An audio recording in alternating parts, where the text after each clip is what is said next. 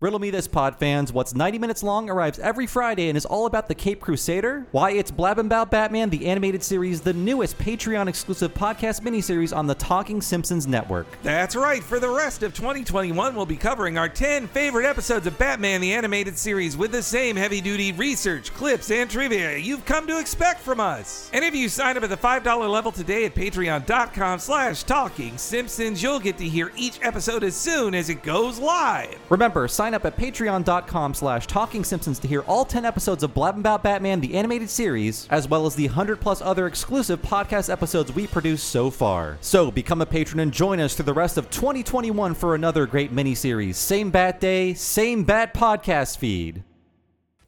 I heartily endorse this event or product.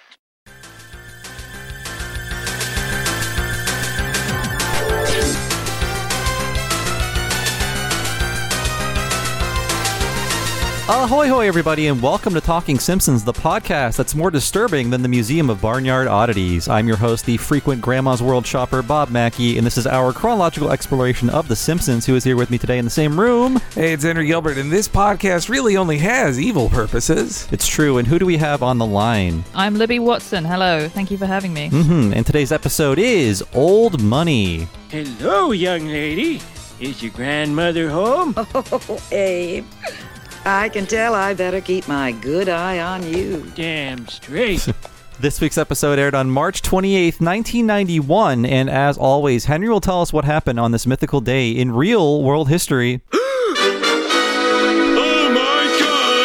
Oh boy, Bobby. Dances with Wolves beats Goodfellas at the Oscars. New Kids on the Block star Donnie Wahlberg is arrested for allegedly setting a hotel room on fire. And the Teenage Mutant Ninja Turtles 2 Secret of the Ooze tops the box office with a ninja rap. That's right. Cemented in all of our heads. Yeah. The height of Vanilla Ice. Or perhaps the nadir, depending on your stance. It's such funny timing that they cast him in that movie when he was so hot and cool, and then Cool as ice, perhaps. Cool as ice, and then probably 6-7 months later, when the film finally comes out after they film it, he is as lame can be, and everyone's like, oh man, this makes the Turtles less cool by association of having Vanilla Ice in your movie. And that was the year we truly learned the Oscars hate dudes rock movies, because Goodfellas is all about dudes and how they rock, and how those are all cool guys. We need to be like them, we need to emulate them, and act like them in every way. Yeah, they're always smart. It's about learning how to be a man too. Obviously the film Goodfellas is about the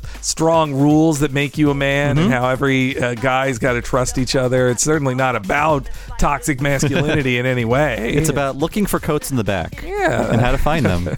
I certainly, when I watch a movie, I know that it's supposed to be a 100% accurate instruction manual for my life. So.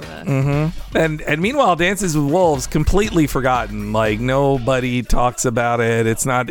We got years and years of jokes of, oh, he's Dances with Wolves, I'm walks over to bathroom or whatever. I'm just all those Native American name jokes that we had to have thanks to the popularity of that film, but it really is nothing now. And Goodfellas, I feel, is still pretty big, pretty well known. We'll see an episode based on it pretty soon in The Simpsons. Oh yes, yeah, that was the first production season 3 episode, I believe, was Bart the Murderer. And yeah, New Kids on the Block with Donnie Wahlberg's thing.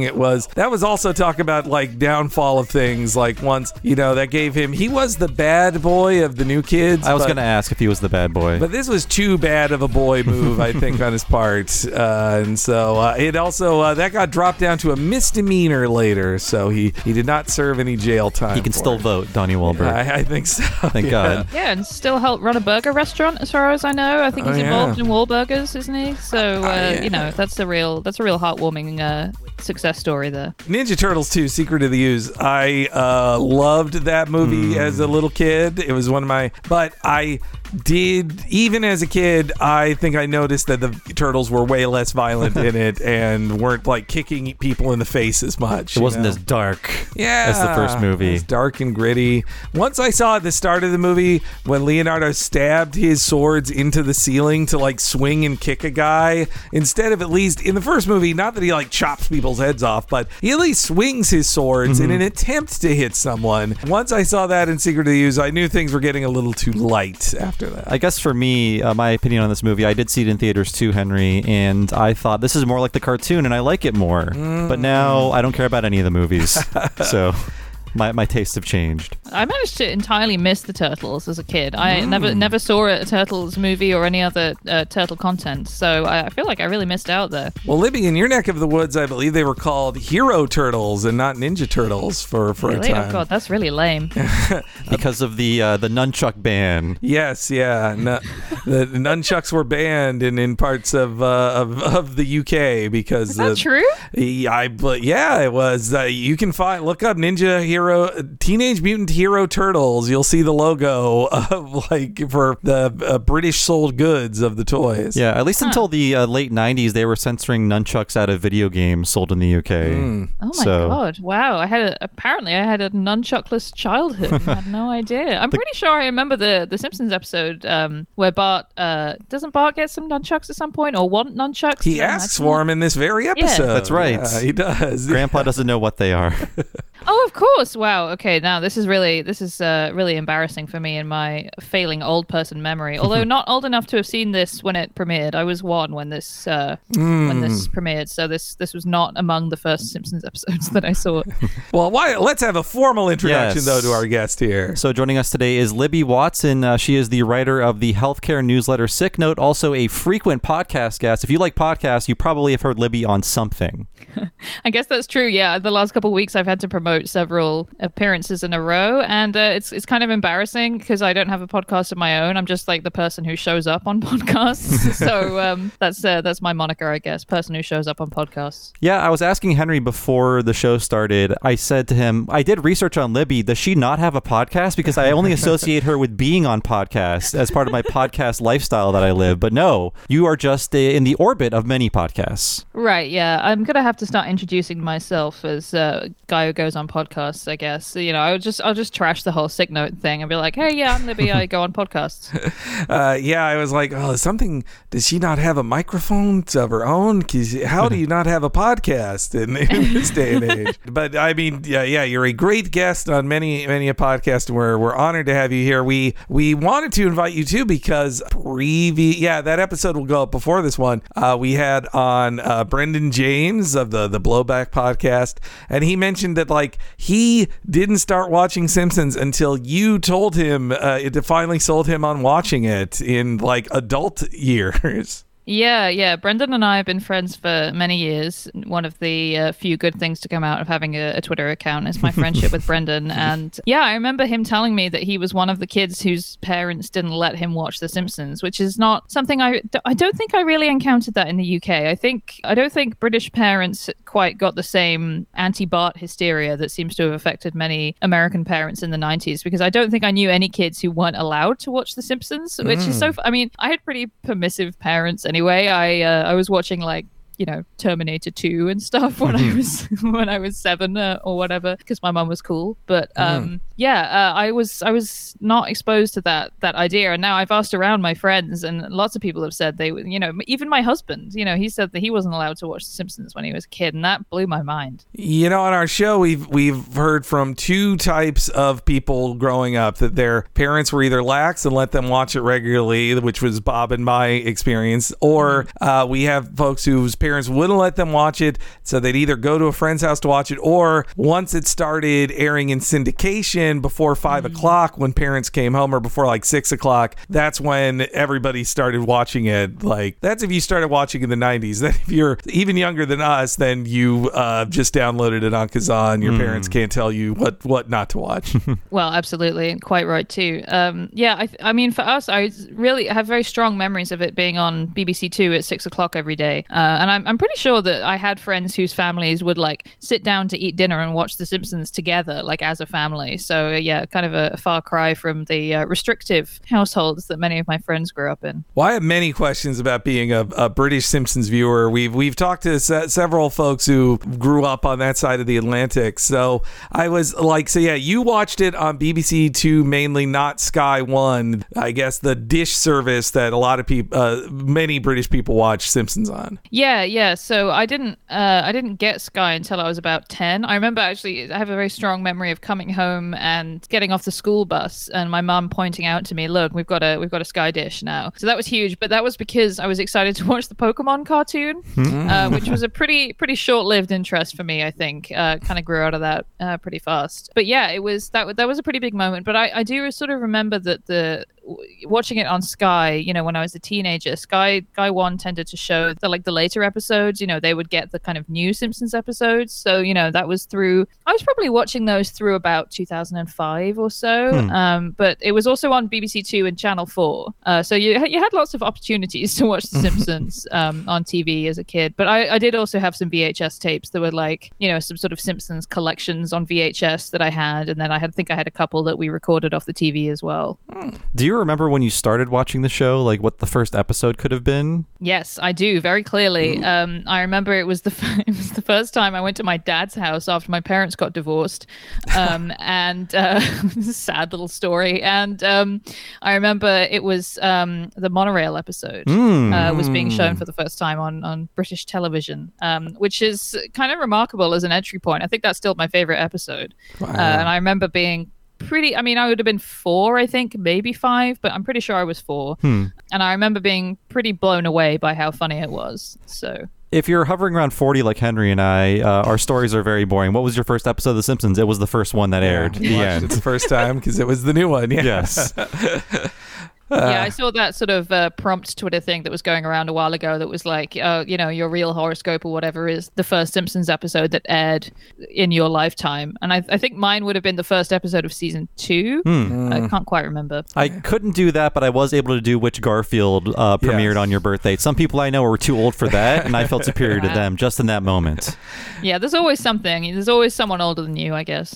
I was curious too with you know, watching it on Sky One. I saw that it's Sky One is like shutting down, or it's changing names or something. So I didn't know this about the Sky One viewership of Simpsons, but that like Domino's sponsored it for like a long time, and people associate Simpsons with Domino's over there. Yeah, I guess you're right. You know, if you'd asked me who sponsored The Simpsons on Sky One, I would have had no idea. But now you say that, I'm absolutely sure that was the case, and I do remember seeing Domino's ads. I used to watch Futurama and Malcolm in the Middle on Sky One as well. That was really the only reason to watch Sky One. Other than that, it was just like total trash. The only other show I remember them having was Fear Factor, which is kind of strange. I don't really remember if they even had any like original Sky One shows. But yeah, I definitely remember seeing the Domino's logo. I don't think we had Domino's in my town, or if we did, they didn't deliver to where I lived, so it was always a far off dream for me.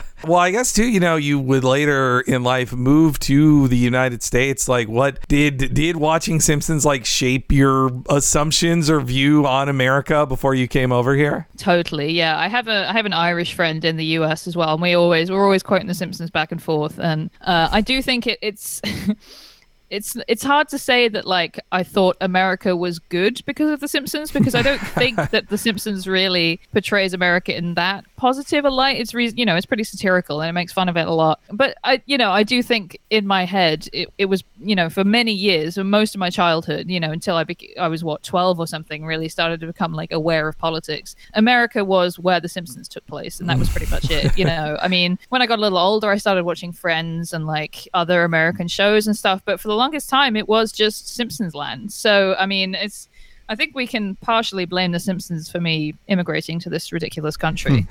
Well, it's pretty accurate, at least in this time period of the American experience. It captures the 90s pretty well. Like, they started drinking clear soda when we were drinking clear soda. all the things. And so in the UK too, doesn't Simpsons only have one commercial break? There's not a commercial break every act. It's like right in the middle. Yeah, so it depends. So on BBC Two, BBC Channel channels don't have any commercial breaks at all, so you would just watch the whole thing at once. Channel 4, you do tend to have just one commercial break in the middle. I don't know if this has changed now because I've been in the US for like 10 years. And when I go home, I don't tend to watch much television. Because it sucks. But yeah, it was strange when I came to the US and I was like, wait, the show just started. Why is there a commercial break? Or like, it was very, very strange to me because growing up, it was always, 15 minutes of show and then a commercial break and then another 10 minutes and then a commercial break and then the next show starts.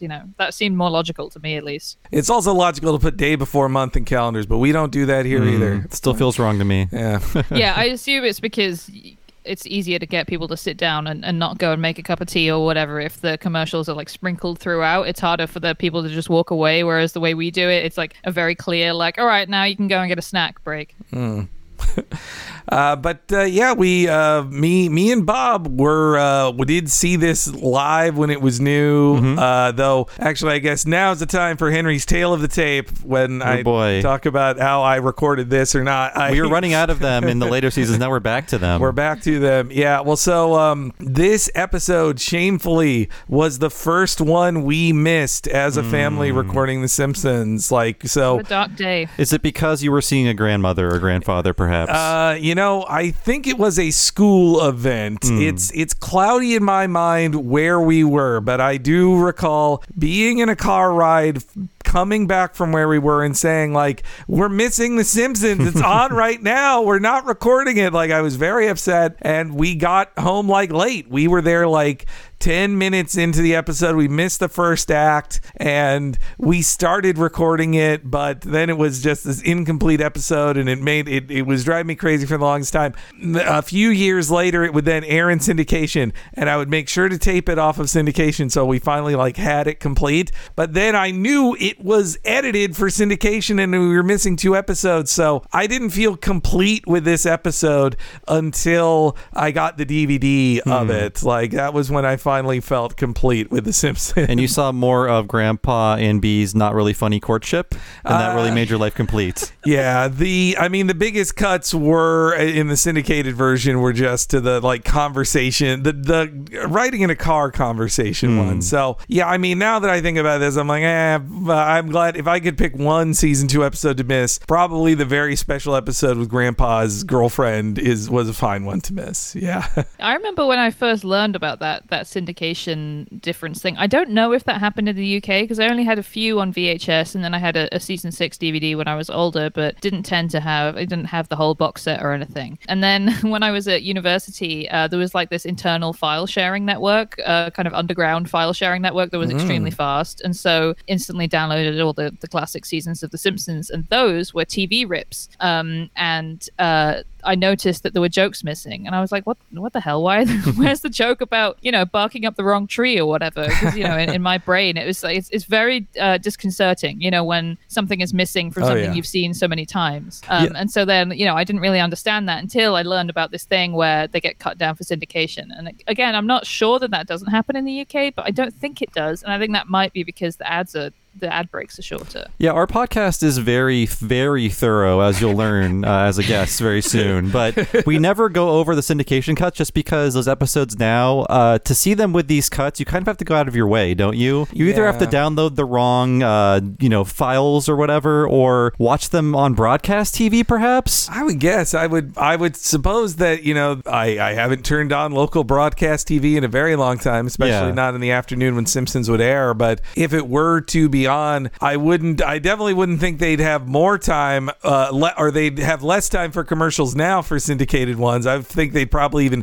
hack away more jokes in it. I guess if you really want us to talk about these things, I say to you, Disney Plus is like $7, right? Yeah. And you pay once, watch them all, and then cancel or whatever. Well, and the DVDs have been out for so long with the non-syndicated cuts. It's like syndicated cuts now, it feels like work. Those are the rarer thing these days. Yeah. Yeah, I guess the only way that you can do it is to go to Warwick University and download the terrible quality files that I downloaded back in 2010 or whatever. I mean, they were trash, and they had little like TV channel bug in the corner and everything, and I was just like, it was like huffing from a paper bag or whatever to get my Simpsons fix. You know, I still see animated GIFs of The Simpsons made with those old files that have the little bug in the corner. And whenever I see a non-Frinkiac animated Simpsons GIF, I get upset because Frinkiac is there. It's so easy to use. Yeah. I don't need these crusty 2002 era Simpsons GIFs in my life. Get them out of there. No excuse at this point. I mean, I remember making my own screenshots for meme usage from those terrible files, you know, before we had Frinkiac. And then Frinkiac, I mean, I seriously think that, I mean, my opinion is the Library of Congress should buy the classic Simpsons episodes anyway, so that they can be free to all and not be owned by the Disney Corporation. But if we can't have that, then I do think the Library of Congress should buy Frinkiac. You know, I'd love for my tax dollars to go towards that. It's been nice that Disney hasn't shut it down yet, and I hope they never do. I hope they can at least recognize that it's a free advertising for their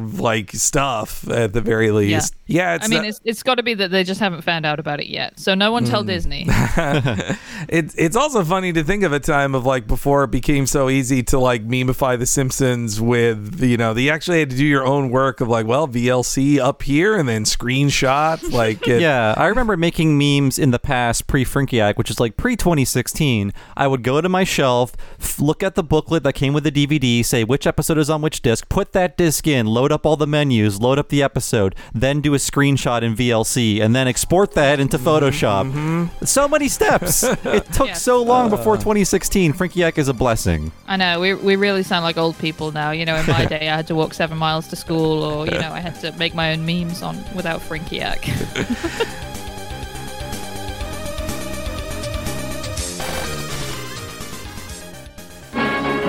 The Simpsons will be right back. Will Grandpa Simpson blow the family fortune? Change, please. The Simpsons. Friday night at 11:30 on Fox 54.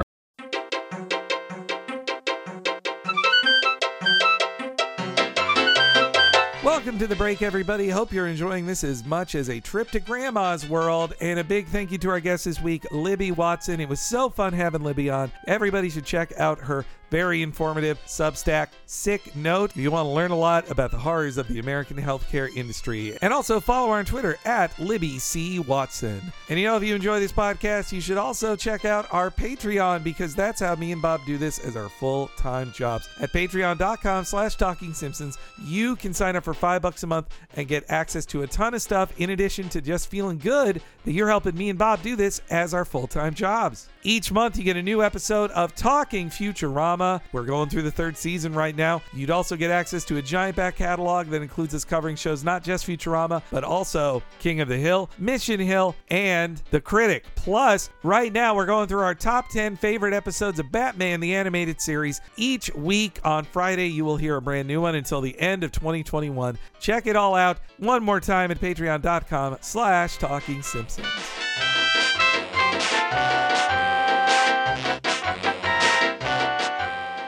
But if you want something as nice as Napoleon's hat, and not the one he's famous for wearing, you need to sign up at the $10 premium level of patreon.com/Talking Simpsons. For $10 and up, folks, you get all the $5 things I just talked about, all those exclusive podcasts, and you get one more exclusive podcast that is often over 4 hours long. That is the What a Cartoon movie podcast.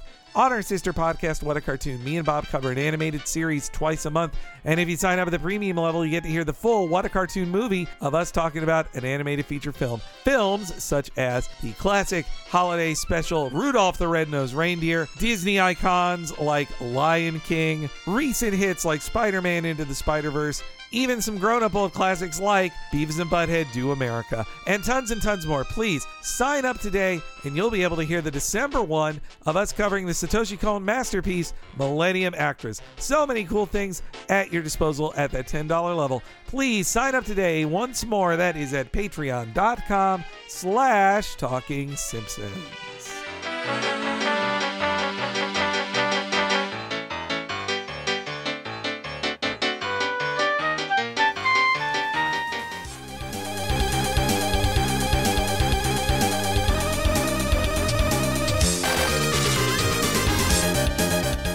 yeah, this episode of Simpsons is a real, very special episode of a sitcom. It's kind of like, we said it about a few others this season, but it definitely feels like in season 2 they had too many like tropey sitcom ideas. They're like, well, this would be an interesting. When Flanders failed, that's another good example of like, well, the neighbor's in trouble with his business, and then Homer helps him. Like, there's in the future when they'd start with a trope, the truly classic Simpsons would turn on that trope and be like, oh, well, you thought we were going this way. Well, now, or like the Simpsons get a new neighbor. It's the former president, George H.W. Bush. Yeah. Like, that in this case, it's like the second you see Abe make a new friend, you're like, well, she's dead. Like, she's marked for death. This character will not live. It's going to be a very special lesson for everyone, you know? Yeah. I think they got the wrong guys to write this. This is Jake Hogan and Wally Wolodarski. Some of the younger writers at the time, they were in their mid to late 20s. They previously wrote Bart the Daredevil, another story in which the Simpsons car goes down the wrong path and it's attacked by animals. But in that case, it was a robo-animal. That's right. But they are like young, wacky guys. They like sillier scripts. And I think they were at a loss for how to put emotion into their script, so they just handed it to James L. Brooks, who wrote one of the most cringe-worthy endings of Simpsons to ever have been written. Sure. This is not The Simpsons. The ending of this show is a different show entirely. Yes. No, we'll get there, but when the episode ended, I was really thinking, like, wait, where's the joke? Yeah, it's just how sweet. It's like, things are sweet. Yeah, it's at the very least, in The Way We Was, written around the same time, Bart ends it by hacking and like choking himself of like, this disgusts me, this cute ending. But in this case, it's like, nope, just a big old hug of an ending. Yeah. Right. The writers weren't able to put themselves into the episode barfing at that point. Yeah, and we were talking about like Grandpa very soon would become the old man who poops himself, who gets his teeth stolen by a turtle, who thinks a porta potty is an elevator, who thinks a tool shed is a porta potty.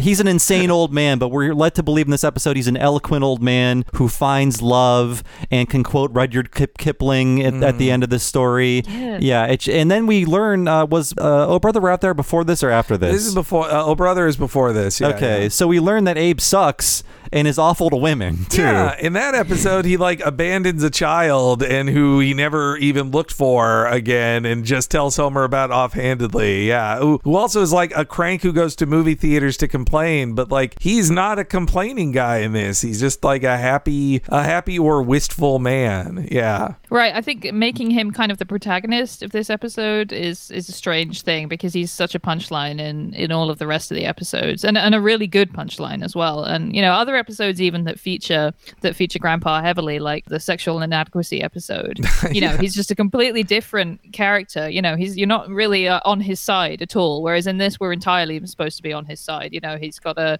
rude son who doesn't appreciate him, and he lives in a dilapidated nursing home and stuff like that. You know, the Flying Hellfish episode, that also is about surprising you, like, oh, Grandpa is not who you think he is, but that at least accepts that, like, yeah, Grandpa is a joke and everybody is right to laugh at him, but sometimes he can get his groove back and remember when he was a war hero and he becomes like Sergeant Rock for one episode. And it must be said, I mean, this is an episode about an old person dying. This entire generation of old people is gone now. Like, this is my grandma's generation.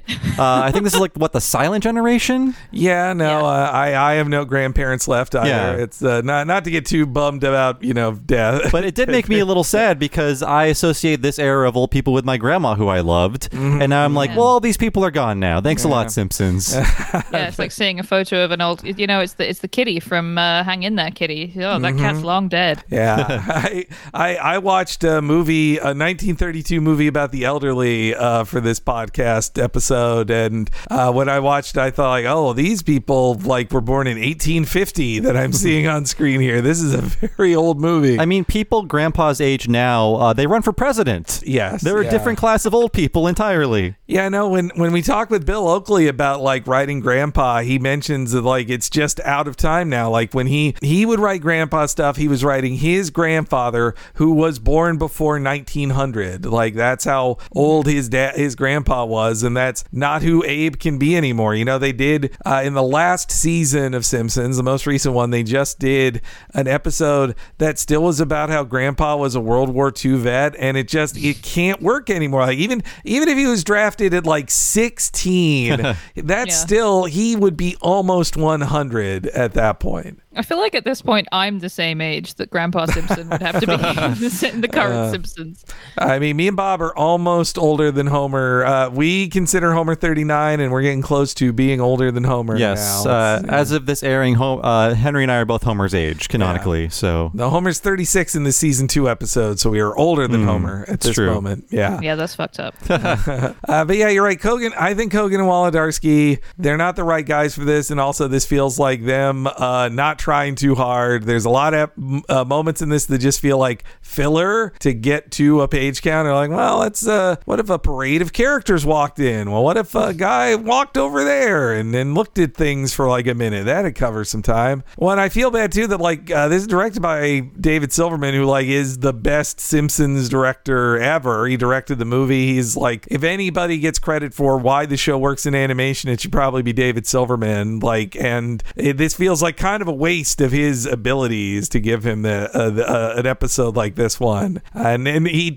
Silverman tells a very funny story on here that I've heard him tell before, but it was like that he was essentially supervising director for the whole series at this time, and on top of that was doing 4 episodes for the season plus having to do the Halloween episode. And he said while working on this episode, they also came up to him and said like, do you think you could direct the Do the Bartman video? And he says that he very performatively flopped on the ground and started shaking as a way to express how overworked he was feeling in that moment. And so eventually they went to Brad Bird and could convince him to do it. And Brad Bird said he about lost his mind and what an insane turnaround and difficult job it was to do the Bartman video. Yeah, just to go back to my Britishness, which is obviously the most interesting thing in the world. I remember watching the early Simpsons because like it was about season 4 by the time I started watching it, and so watching the early Simpsons and then references in the Simpsons to that kind of early era where it was all like Bart craziness and like Bart merch and stuff and all those jokes about like, oh, we wouldn't sell crappy merchandise or whatever. That kind of all passed me by because again that didn't really happen in the. I mean, you could get like Simpson stuff. I had a Bart Simpson t-shirt or whatever, but like I don't think it hit in the same way that it did in the US. So I was always just like, okay, what are they talking about? So that was one of the many jokes that I didn't really understand as a kid. I mean, too, it's funny they talk about on the commentary. They're like, oh, what are the kids watching this, the Bart show for as far as a child in 1991 is concerned? And then it's just all about old people. Yeah, there's very little Bart in this. And by the way, to answer your question from earlier, the youngest World War II vet turned 92 this year because he enlisted at age 13. All right. Oh, yeah. Which I can't make any promises that he's still alive. That was in April that he turned 92, okay? I think that's just showing off, frankly, and enlisting at 13. What a nerd. Real try hard there, man. Yeah, exactly, yeah. Well, this episode has a big guest star, like a sitcom legend guest star. That's right. Great casting, too. Let's talk about her, I guess, when she appears in the episode. But I guess to start from the beginning here, we head to the retirement castle as that's where Abe's getting dropped off. And the retirement castle was, first seen in the Thanksgiving episode. I think now that we've gone back through season 2, I've been noticing more and more where they do a one-off gag in an early in season 2 thing, and they're like, hey, that could be a whole episode. And I think once they wrote the Thanksgiving episode where Homer visits the retirement castle, they're like, oh, this is really a depressing place. Let's spend more time there with it. Let's figure this out. This is actually the first time it's called the retirement castle. I checked. Previously, it was just called Springfield Retirement Home, but I think it was named Castle in this one to just highlight how run down it is, but that name would stick after this episode. So nice. The first time it was called Springfield Retirement Castle is in this episode. And also, right from the jump, Abe is totally out of character. He wants to be around his family and is sad when they drive away. Like instead of being an old crank, he actually is a guy who's like, well, bye kids, bye. They just drive away. Like he wants to see his grandchildren. That's though, man, a trip to the liquor store. That's pretty bad of them. That's pretty low. At least buy him some booze. Yeah. Instead of beef jerky, yeah. Yeah, he should be having some the brownest of the brown liquors. That's what stirred he wants. Into his mush, as he says, right? Exactly. So this descriptors of smells as they drive away when they try to think of what Grandpa smells like. I never saw that one. That wasn't in the syndication cut. Only got to see it in the DVD version because I can see why it's kind of like needless descriptors of things. But I like all of those things, like just what it brings up, like an old chest that's wet at the bottom. Like that's what Yeah. That's what he smelled. Now, my grandfather, he smelled like pipes because he smoked a pipe, like a lot Mine of too, yeah. a lot of tobacco. I think of a rosy tobacco scent when I think of Grandpa. Yeah, I think most grandparents of this vintage did smell like tobacco. yeah. Just by hard to default. find one that didn't. I think they were just 100% tobacco. I think for me, it's like the smell of my granddad's car, like the sort of the seat being the sort, you know, those like really old car seats that were like very fabricy. They were like way too kind of soft. The fabric was almost like felt, you know, or velvet or whatever, something like that, being hot in the sun. For me, that's the smell of Grandpa, which is much better than a hospital hallway. You know, I remember, that thought as a little kid of like riding in my grandparents' car. Like my grandpa drove me somewhere. Like, this doesn't smell like, cars can smell different like that. Yeah. Just that thought. As they're driving back, they decide like, oh, wait a minute, we're gonna grow old someday, and we better show the kids how to treat them well. Maybe that was the first time as a child too that I realized like, oh, my parents can grow old, and the grandparent nobody stays the same age all the time. This episode definitely was kind of an introduction to the concept of death, and also of like old people being able to be sad about death, which is a very specific kind of sadness. You know, it's like, it's not just that you lose your grandparents, but that your grandpa loses his wife kind of thing is an extra kind of sadness. But yeah, they decide they got to plan something good for Abe next time in our first clip. You know, Grandpa kind of smells like that trunk in the garage with the bottoms all wet. Nuh-uh, he smells more like a photo lab. Stop it, both of you! Grandpa smells like a regular old man, which is more like a hallway in a hospital. Homer, that's terrible. We should be teaching the children to treasure the elderly. You know, we'll be old someday. My God, you're right, Marge! You kids won't put me in a home like I did to my dad, would you? Well... Marge, what do we do? Well, I think we better set an example. Absolutely. Our third Sunday of every month should be a pleasure, not a chore. Where's someplace fun we can take Grandpa next time? To the pony ride. No. Yeah. Can't sit on ponies. Well, I always enjoy the glass blower at Old Springfield Town. Oh, he saw Big that. yawner. The Museum of Barnyard Oddities. No, Bart, no. Gross. God. I've got it. The Springfield Mystery Spot. That is just a dumb mud puddle. Discount Lion Safari! Lots of fun crosstalk. You can tell there's some ad libs. They're in the same room. I like it in this era, especially. Oh, I love that. Like Homer's just saying like he can't ride a pony. Like just Yeah, exactly. It's great. This is stuff like even in classic episodes, you don't get this kind of crosstalk with the characters because the actors aren't like recording together. But this, it does feel very different. I also love the like very kind of explicit kind of, oh shit, this can happen to me. Oh, okay, well we better do something about it then. That is good. It kind of, I guess I kind of wasn't paying attention the first time, but when I watched the second time, I was like, oh, that's entirely the reason why he worries is just because he's all about himself. I like they write Homer's getting stupider every episode, and this moment is Homer realizing like I'll age, I'll be old. Yeah. This is Lisa written as the pony lover. Like that's her main aspect is that she loves ponies. She also wants to be cruel to the elderly as well. Yeah. She doesn't. It's not the empathetic Lisa we know so well. This is just her wanting a pony ride, and then the pony like she has two pony jokes the same episode. And yeah, also the Springfield Mystery Spot. You know, I still haven't been to the San Francisco Mystery Spot, or well, really, I guess it's in Santa Cruz. I think it is, but you go to the Winchester Mystery House instead. Yeah, it's a more fun mystery destination. That's true. I was just down in San Jose to go to the Great America roller coaster place, but I should have checked out that Winchester House. This was another thing that kind of, it didn't exactly pass me by as a kid, but it was a little bit confusing because I don't think we really have like roadside attractions in the way that America does in the UK. We definitely didn't have mystery spots.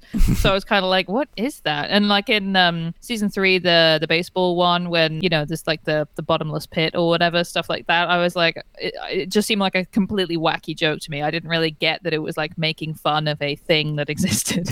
Yeah, this kind of stunned me when I saw this at the age of 8 or 9 because there were commercials for a thing like this on TV nearby. I never went to it. And I think the biggest risk that you run by going to one of these is having a monkey rip the antenna off your car. I mean, I'm sure a lion can kill you if you get out of your car and taunt it. I'm sure like a zebra. I saw a video of a man being attacked by a lion. line to at us. one of these. Oh, We did go to a discount line safari in the UK. really? We didn't have mystery spots, but we did have discount line safaris, and a monkey did rip the antenna off our car, and it was very funny. It really happens. Man, those monkeys are just collecting antennas. At what point do you have enough antennas, monkeys? Like, what's their long game with this antenna plan?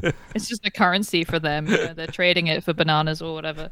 I feel like every one of these is a Joe Exotic situation, and there's like a big lion graveyard somewhere we're not seeing. Oh, totally. No, thinking about that now is very grim. Woburn Safari Park that we used to go to near my grandma's house, it was definitely not in good shape. The Tiger King documentary demystified a lot of that for us. Now, anytime I see, like on a talk show, they bring in like, oh, it's a big cat, and here's our guest who owns the cat, and I think like, well, you have to run drugs or have be a bigamist, or you were just in jail for like spousal abuse. Something is wrong. Some sort of cult. Yeah, a cult. Definitely a cult is there.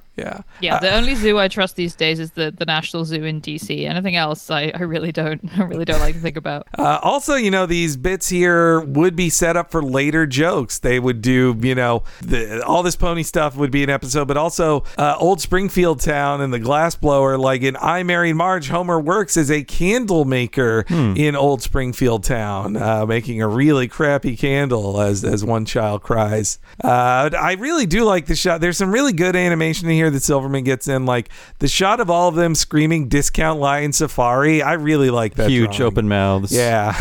Just seeing everybody in the car talking at once again feels very it feels early. It does. But then we get Abe.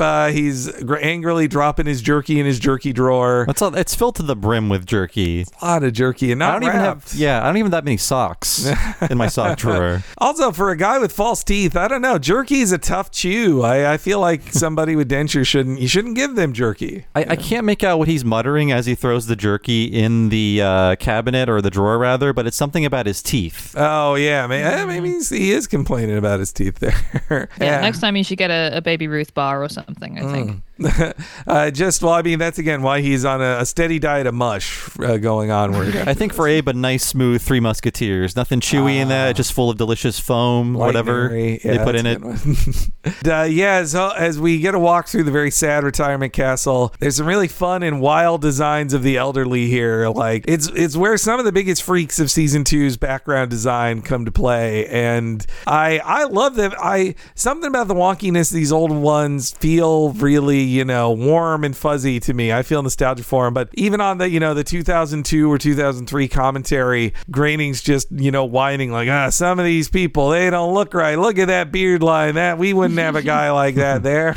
Yeah, they did not eliminate all the freaks yet from their character packages here, but they really come out to shine in the old folks' home. I look closest at the snail lady I think of, is in her neck looks like she just has like a basically shell of a body and a neck that pokes out of it. But yes, we then head over to getting the pills, and this is when we have a real meet cute here between these old folks. Hey! These aren't my pills! Now, Mr. Simmons, don't make me call Nurse Bronsky. Oh, get Simpson, damn it! And these aren't my pills! Excuse me, nurse. My name is Simmons, and I think I have the wrong pills. I get 2 red ones for my back spasms, a yellow one for my arrhythmia, and 2 of the bluest eyes I've ever seen in my life.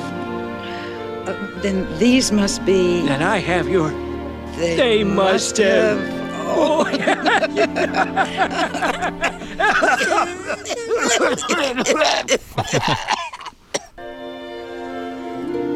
Look at us.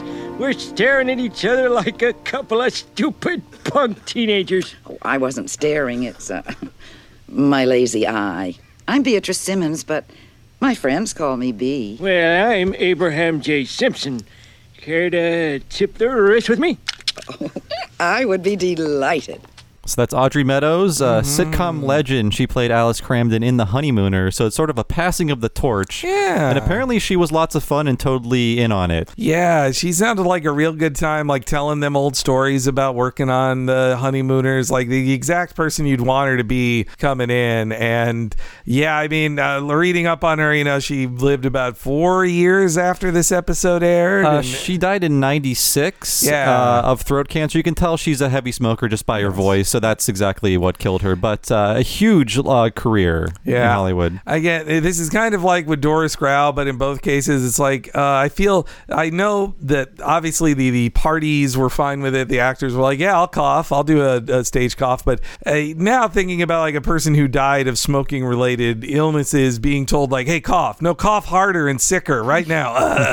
I feel bad for them. But yeah, Aubrey Meadows is awesome. And I think she has really good chemistry with Dan Castellaneta. It feels like they recorded together. It feels, at least, he doesn't feel like grandpa, but Dan is playing an old man very well who's befriended her, which I think is very sweet. And I mean, it makes sense that she is B. Simmons and he is Abe Simpson, so their names would be right next to each other in the chart. But how many people have died from the wrong pills being given to this retirement castle? Yes, I also love the just like immediate threat that she issues, like that they're gonna call Nurse Bronsky, or who apparently is someone to be terrified of, in that sickly sweet voice. I'm gonna call the nurse to abuse you. It feels like it's the Nurse Ratched of this establishment.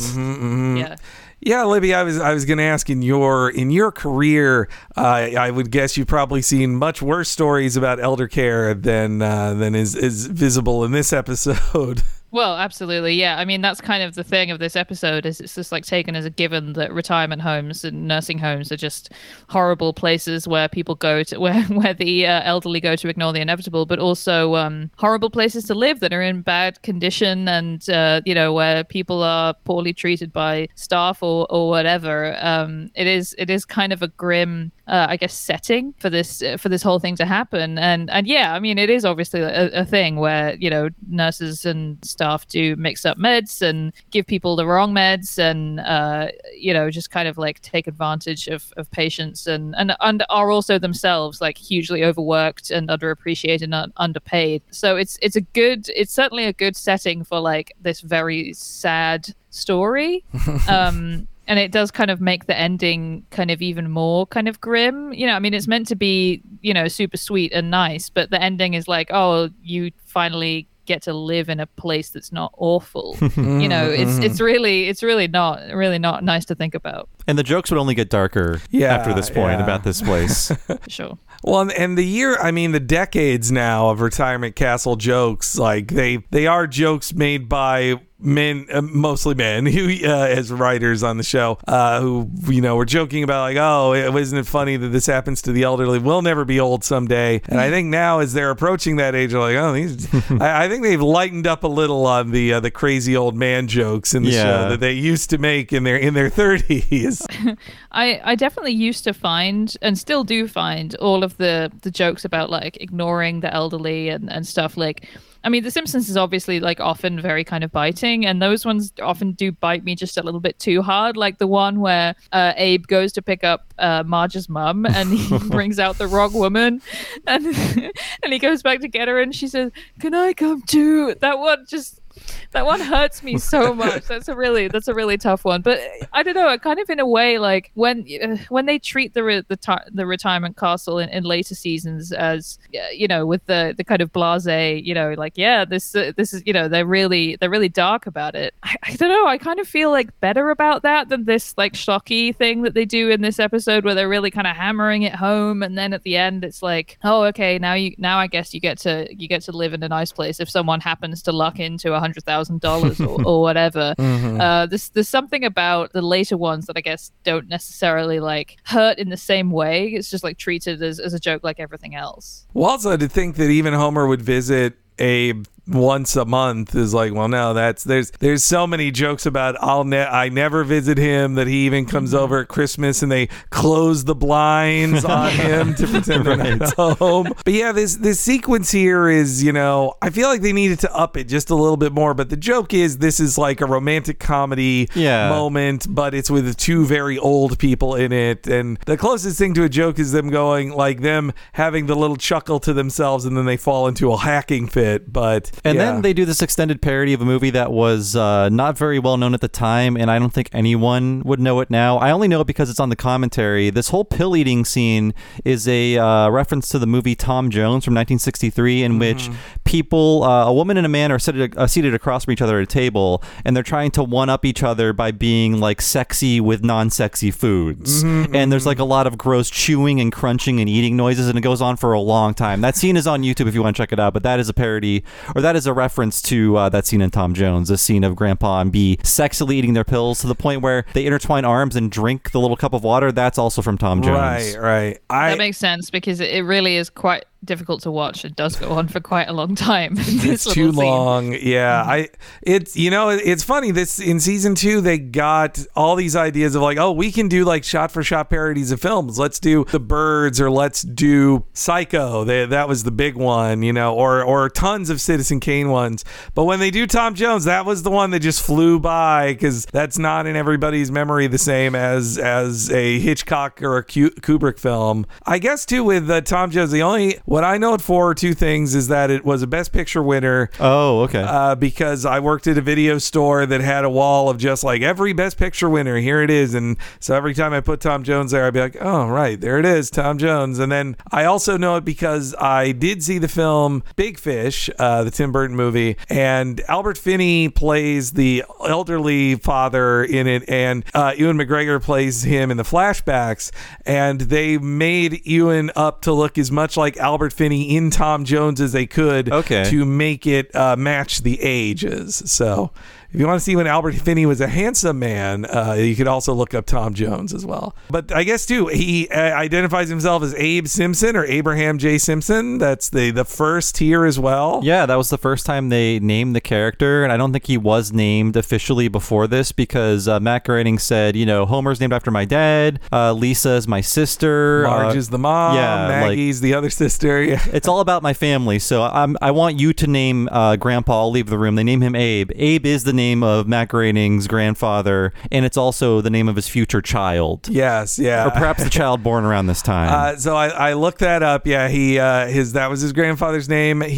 Matt Groening had his first son in 1990, and his second son, born in 1993, is Abraham Groening, his son, and that son would go on to be a writer's assistant for Disenchantment, who wrote one of the episodes in the 3rd season. So it's staying in the family. That episode is a good one. When I saw that Abe Groening wrote it, I was like, oh, that makes sense, because it's an episode about being a rich kid like that, and worrying that everyone hates you secretly and everyone's a fake friend. Like when I saw that Abe Groening wrote that episode, I was like, that's interesting. That's you can follow Abe Groening on Twitter. He's on Twitter if you want to give him a follow. Well, I can tell you, Matt Groening has a lot more kids after that with another partner. He needs to make more shows. They all need writing jobs. Well, that's another like 10 years. That's they true. were just born in the 2010s. Those kids. He has a lot of little blonde children now. Well, lucky for them, they won't ever have to worry about, whether to put him in a home or whatever. At least they'll have the money to put him in a nice one. That's true. Yeah, great. Matt Groening, he could own 17 retirement castles today if he wanted to live in. I remember Dana Gould, when we interviewed him, he joked like, "Oh yeah, Matt Groening, he's a very relaxed guy. He's a billionaire. Of course he's relaxed." Abe also jokes that he has one working kidney, which that does not fit with later continuity, where Abe has actually 2 amazing kidneys that then explode when Homer won't let him use the bathroom. A real goof 'em up there, Simpson. Somebody should have been fired for that. Nobody blunder. wants to remember that episode, Henry. Yes, yeah. Kidney trouble. I hate that. Well, there's funny stuff in that one on the Honey Bunch and all that, but Homer is just so mean to him. It's so crazy to think of that episode in relation to this episode. This episode, Homer goes, "I miss my daddy." Yeah.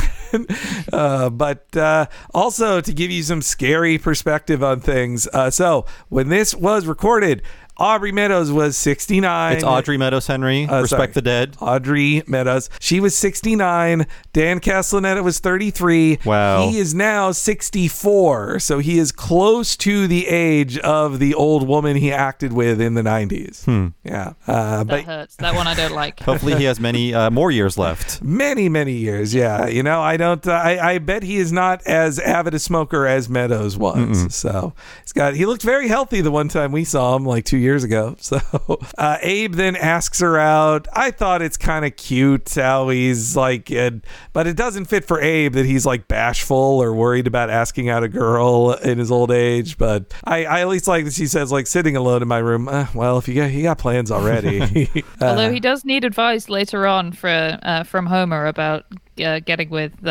Marge's mum. That's right. He learns to play it cool.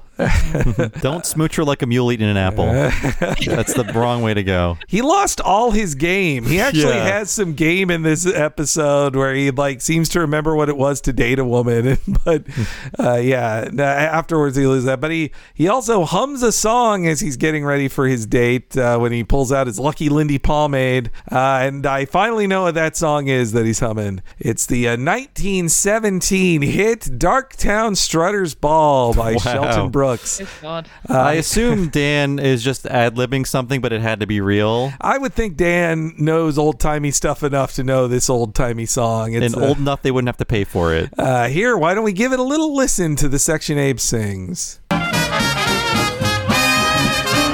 I'll be down to get you in a taxi, honey. You better be ready about 8:30. Now, baby, don't be late. I want to be there when the band starts playing. Remember, when we get there, honey, the 2 steps, I'm going to have them all. I'm going to dance off both my shoes when they play the jelly. There we go. That reminds me, like, we had an old neighbor who I would visit because he lived alone. He was a widower, and we just were nice to him. And this was the radio station he listened to. All the songs sounded like this. The one where you have to dance with your fingers. One finger in the air, yeah. It's important to remember, I think, when people say like, "Oh, music these days is so terrible. You got Cardi B and stuff, and music used to be great." And it's like, no, it used to be shit like this.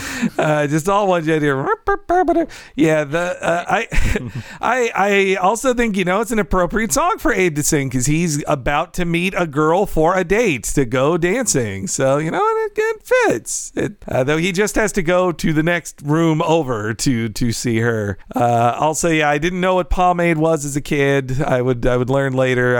I'm not much of a pomade guy, but didn't that when it became a thing for dudes to be a Mad Men style guy, didn't pomade start coming back into use? Yeah, definitely. I think so. When we were watching this, my husband was like, "What the hell is pomade?" And I was like, "I don't know, some kind of goo you put in your hair." 50s guys, they slick their hair back, and they look like they dunked their head in a vat of chip fat or whatever. It's because you only washed your hair every 2 weeks back then. Right. Well, you see, soap was expensive back then after the war, so. Hey, now that's coming back around again. To be a cool person is to not bathe. To be stinky like Jake Gyllenhaal. Yeah, to be as stinky as Jake Gyllenhaal. People only don't point it out because he's rich. He doesn't understand that. There's a whole trendy, don't wash your hair thing. I'm always getting bombarded with ads on Instagram about how you shouldn't wash your hair too often because it makes it more dirty or whatever. And I'm like, okay, but even if that was true, I don't have 3 months to sit around waiting for my hair to heal itself or whatever. I'm just going to keep washing it, thanks.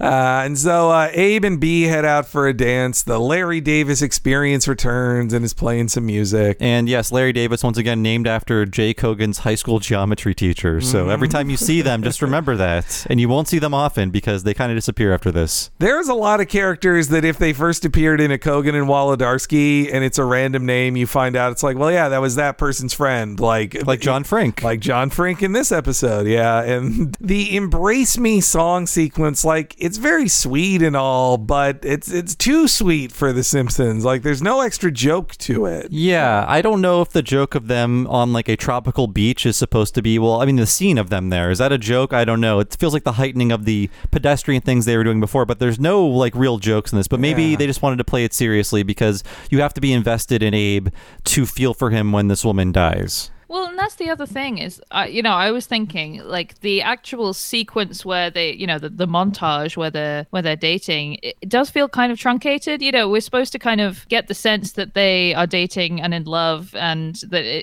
that it'll be very sad when she dies. But it's actually a very short amount of time, and she only dies like halfway into the episode or something. So we don't really get that much time with her at all. Yeah, it's supposed to be a month because Homer will take Abe out every month, and then he meets B right after Homer dumps him back at the home again. So maybe they needed another act together or something in this episode. But they got to speed it up. They got to kill. The point is for her to die, not to live, plot-wise. Yeah, no, I mean, these are the dangers in these shows. Any very special episode, like, in the 80s, this was used a lot more. But like, I think of Full House episodes where they can only have like 3 minutes of Michelle Tanner or Stephanie befriending some kid who has a problem. Before then, it's about the problem, and the kid goes like, well, yeah, my dad hits me, or they find out an old man has senility, and then it's the episode's about that. You don't get much time to hang out when in a purpose-driven episode like that. Which it's too bad that The Simpsons, I guess the joke in this is that it's meant to feel more like a month, like they're dating for like 6 months or something. And I guess, B's got all this money. She can take them to Hawaii pretty easy, I guess. Though why is she staying in such a crappy retirement home if she has all this money? That's what I'm confused about. Yeah, that's a good point. And she's certainly not on Medicaid, because to get Medicaid to pay for your nursing home, you have to be basically broke. So I don't know why it's such a bad nursing home. Absolutely. Wow, that's depressing. That's one of the depressing facts you can learn in Sick Note. Yeah, I got hundreds of those. But yeah, I mean the song it's sweet and all, but and then maybe I'll even drop it in here. Embrace me, my sweet embraceable you. Embrace me, you irreplaceable you. Don't be a naughty baby. Come to Papa do. My sweet embraceable.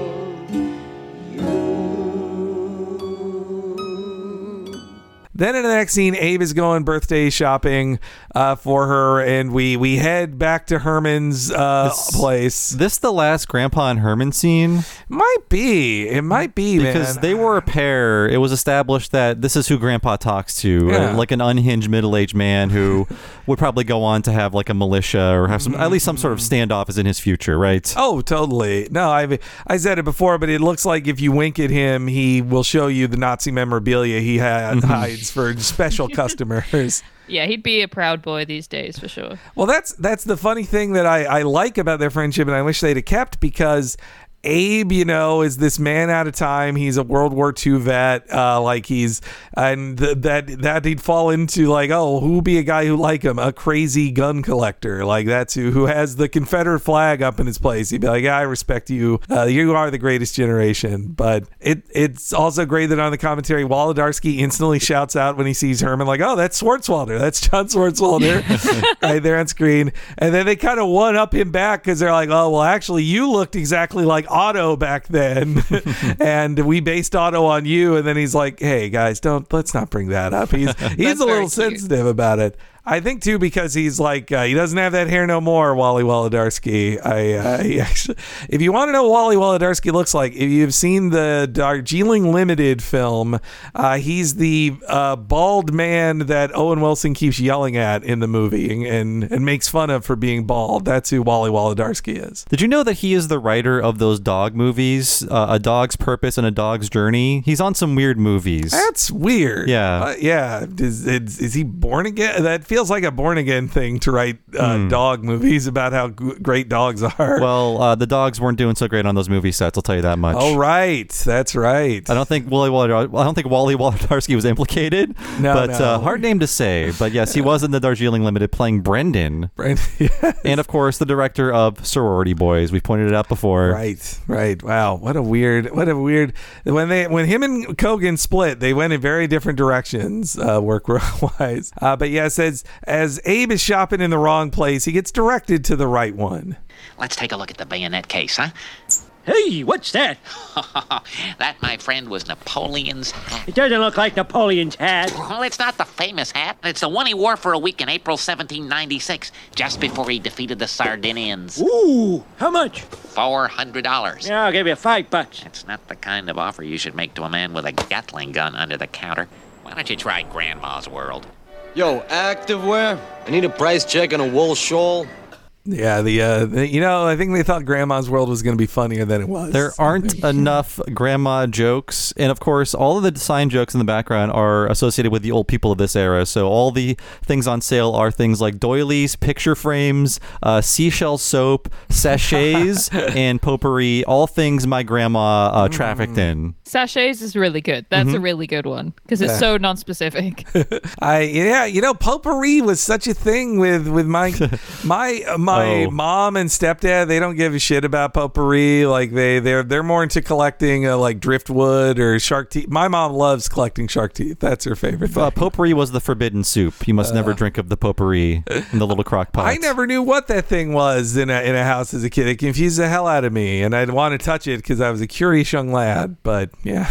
Yeah, I don't even know where you would go to buy potpourri these days other than the internet. That's what Grandma's World is for. That's what, yeah. No, Bob, you're very right that the Herman's line there is incredibly ADR. They're like, we need Herman to tell. It's not clear enough that he goes to Grandma's World after striking out at Herman's. We need Herman to tell him, you gotta try Grandma's World. I did like the line, "This is the only store I know." That was funny, and that makes sense in the context of them having a little friendship. I didn't really know about that because I haven't really seen season 1 or 2 since I was a teenager. I sort of strictly do 3 through 9. So I like the implication of Abe's world being that small. I like that he has literally no one else to talk to. It's Herman and Jasper. I guess, really this episode is when Jasper comes into his own as Abe's good friend, and that's when you don't need Herman anymore.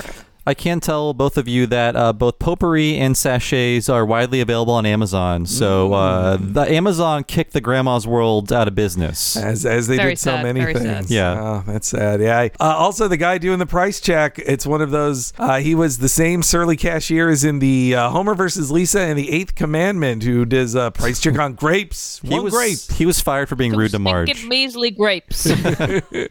He's, you think he'd come back more. But he's one of those, he's not as enduring even as just Stamp the Ticket guy. Like, that guy outlasted him. We leave Grandma's World. Homer arrives, and as he picks up Abe, this also is just very different of their relationship. Like, he's just very condescending to Abe, and you're supposed to be on Abe's side here. Dad, it's the third Sunday of the month. You know what that means? No, wait. Oh, come on, Dad. I promise we'll have more fun this time. We're going to see lions. I can't go. It's my girlfriend Bee's birthday. Oh, you have a girlfriend. Well, happy birthday, Bee. She can come with us. Hey, there's room for all your friends in the car. No, she's not invisible, you idiot. See, it's her birthday tonight. Yeah, right. Hey, you kid, stop kicking the seat. I'm kicking the seat. Dad, don't you want to know where we're going? No, Discount Lion Safari. Damn these child-proof doors. Hello. That'll be $18.50, Juana. Do not feed animals. Do not allow animals in the car. Do not make eye contact with animals. Are we in Africa yet? Did anybody notice this place sucks? It seems that most of the animals are sleeping. Well, let them sleep on their own time. That Bart comment makes me laugh really hard when I hear it. It's just so flat and blunt, and I think that's what parents were afraid of. Bart is teaching my kids to sass back, just like this. Absolutely. I bet I probably quoted that, or just like, hey, this place isn't instantly fun. You didn't take me to a fun place. Like, yeah. Were you entertained, Libby, on a similar trip like this, or did it feel boring? My memory is of loving it, but that doesn't mean that that's accurate. That could easily be a false memory. I loved all zoo and zoo-related things as a kid, so I'm sure I was excited to go, even if the monkeys were asleep when they weren't tearing our car aerial off.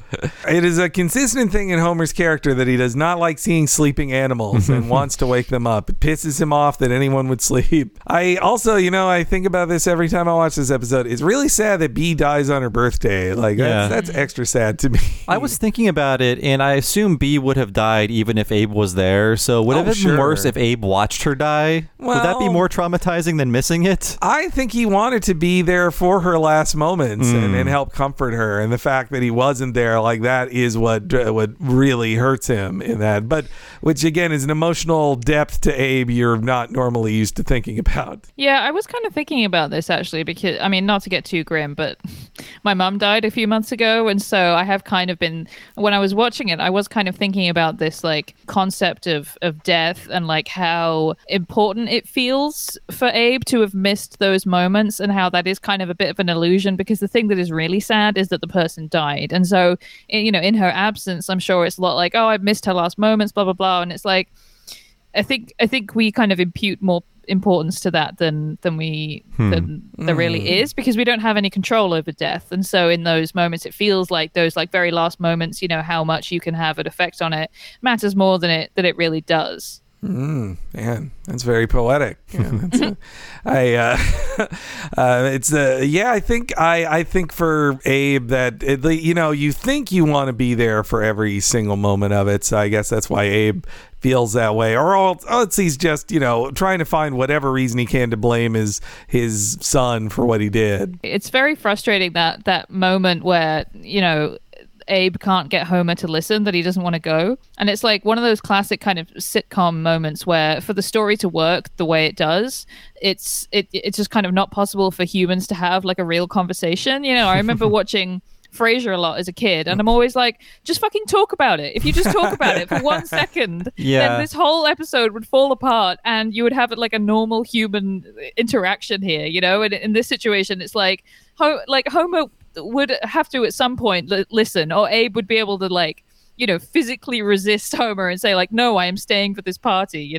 I think that's why I was frustrated by this as a kid, where you cut from Abe saying he won't go to just him in the car. I wish there would have been some sort of larger trick in play here to get him into the car. But yeah, you're right. Like, there had to be a conversation and Homer had to not hear it, or he had to teleport Abe into the car. I don't know how Abe got into the car. Or against his will. There could be a scene where Homer lies and say, like, really, this will only take a couple hours. We'll be back in time for your thing. Instead, it's just Homer very cruelly doesn't believe Bee exists. He's just like, well, yeah, you're a crazy old man. There's no... And the cut to Abe's angry face when Homer's like, oh, there's room for all your friends in here. And, like, Abe is just pissed to be so belittled by his son, which, again, is not an emotion they play in the show normally with Abe. Like, you don't empathize with Abe being mad he's not being taken seriously. Like, to take a moment for his feelings is not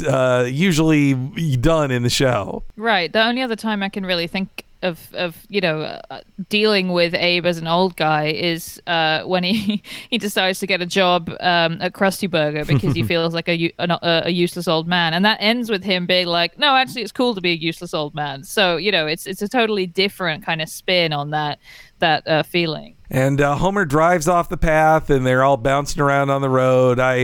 Silverman talks about how him and his team worked hard in having the family like bump at different times, realistically, because like, well, the front bumps and then the back goes, so it should be these up and them up. It's one of those details that don't really come in. You don't super notice until someone points it out, but I like that. And. The family's car has been destroyed many times. It's also funny. Kogan and Wolodarski wrote the last time it got destroyed by Truckosaurus. Now it's getting ripped apart by animals. It's the same car, right? It's the pink car, yeah. And when they get surrounded by animals and the lion lays on top of the car, I really do like the big worm tongue scream. Like anytime their big wiggly worm tongues come out in a scream, I love that. I also really like in that scene how the lines surrounding the car happen so suddenly, and then at some point they're just eating a zebra on top of the car, and it's just like appears there. Like, where the hell did they get this zebra? Is it like another attraction at the safari park that they just killed and ate? It's really good. Yeah, actually, that's not how it should be at a zoo. That a lion can kill a zebra. That shouldn't be happening. There's a reason they should be eating expired meat from Walmart, like in Tiger King. Exactly, and then later you feed it to your employees. Yes, yeah. And so the Simpsons are there all night. You know, Dan as Abe does a great forlorn scream of "Oh me!" And then again, in something that feels very old, even in 1991, a Dr. Livingston, I presume, joke. Like, I think of those jokes as being in like old Bugs Bunny cartoons. Yeah. Like, no, I only knew it as a Bugs Bunny thing. No child in 1990 knew the story of Dr. Livingston lost in the Africa and being found. Like, I mean, also it's just like depressing and colonialist, and it's like, you don't want to hear about it these days. Yeah, to this day, I have to confess that reference went completely over my head. I was like, why is this guy British? This doesn't make any sense. I thought they just liked doing the British voice because it was funny. Now, yeah, it's a reference to a very old thing. Yeah. And so then, yeah, Act 1 ends with like the very special episode. Act 1 played really entirely straight ahead forward. Like, there's one kind of joke in it, but I mean, even as a little kid, when I see a scene start with an ambulance outside somewhere, I know bad stuff's coming. But yes, Abe learned some sad news in this next clip. Out of my way, I got a date with an angel. You don't know how right you are, Abe. What? I'm sorry to be the one to tell you this, but Bee passed away last night. Oh, no. It was her ticker. The doc said her left ventricle burst. Oh, no, Jasper. Amy says she died of a burst ventricle, but I know she died of a broken heart. Which I guess, I mean, the joke is that a burst ventricle is a broken heart. That's the joke. I think her health problem was unrelated to her being stood up on that date, kind of. Yeah, why would she? I mean, yeah, Abe not showing up. I mean, somebody, like, when Abe is pulled out of the place, he couldn't tell Jasper, like, hey, tell B I'll be late, or like, I'm going to be on this thing. Like, also the character B is written as, to this point, wouldn't be the type of person to be like, oh, Abe has abandoned me. Oh, I can't take it. It's so painful. Like that. She's a very like breezy, fun lady. Like, I mean, I guess Abe is just blaming himself guiltily. You know, that's death affects us all in different ways, I guess. Yeah, it is a really sad moment, and I do remember that particular thing when I was a kid. That like particular concept of B dies thinking that Abe stood her up or whatever. That really got me. That really hurt my little child feelings there. Yeah. But I like to think that, B seems fine when she's a ghost later, and I take that as not as an actual ghost from heaven and not like a crazy vision that Abe had. For some reason, she's doomed to walk the earth as a ghost. We don't know what she did. She seems pretty. Well, they have a haunting a family in Texas. So. Yeah, but why would God curse her to that? her work on Earth is not done. Maybe she did. She was a different person before Abe met B. Maybe there's some dark stuff in her past. That she must atone for. Where's the body of Ralph Cramden? Yeah, honestly, yeah. Maybe she killed her husband in Texas and then in that old house, and then she moved up to Springfield to get away from that and forget. For me, I like the idea that that when you die, there's just kind of a bored guy behind a desk who's like, all right, you're in Texas, there you go, and that everybody gets assigned to some family. I like that. You could occasionally just jump on roller coasters. Yeah. Single rider, though. You get single rider line. You put in your hours in Texas, and then occasionally get a weekend off to just float to where you want to and visit people. Right. That's your Department of Labor mandated 15-minute break to go see your boyfriend. Oh man, I would go on Space Mountain. Oh yeah, every day. Just if I could just teleport anywhere. Yeah. I do pirates, and then actually, I would guess when I'm a ghost, I would be less less into Haunted Mansion than I am now. I like the Haunted Mansion now, but if I was really a ghost, I'd think it'd be played off or maybe even insensitive to my... You would say, this is so unrealistic. We don't do this much ballroom dancing. But yes, we cut to the funeral. We get to see Hans Moleman is among the pallbearers with her. I do like this gag of Homer thinking that his father has gone deaf as we get a reference to the 1980 version of the jazz singer in this next clip. I can't tell you how sorry I am, Dad. Is someone talking to me? I didn't hear anything. Oh, no. Dad lost his hearing. No, you idiot. I'm ignoring you. You made me miss the last precious moment of Bee's life. I'll never speak to you again. I have no son. So there you go. As famously said in the 1980 version of Jazz Singer by Laurence Olivier. Good old Laurence Oliver. That to Neil Diamond? Well, I didn't say. Yeah, I believe the story was on that film that Neil Diamond, really wanted Olivier to work on the film, and he said he'd do it as long as he didn't have to do any promotion for it. He would just show up and leave. I have the original version if you want to hear how. Oh, sure. Because the way Abe says it is how you remember the line in your head, but it's if you actually can pull up the scene on YouTube, you're like, it's not exactly the way he says it here.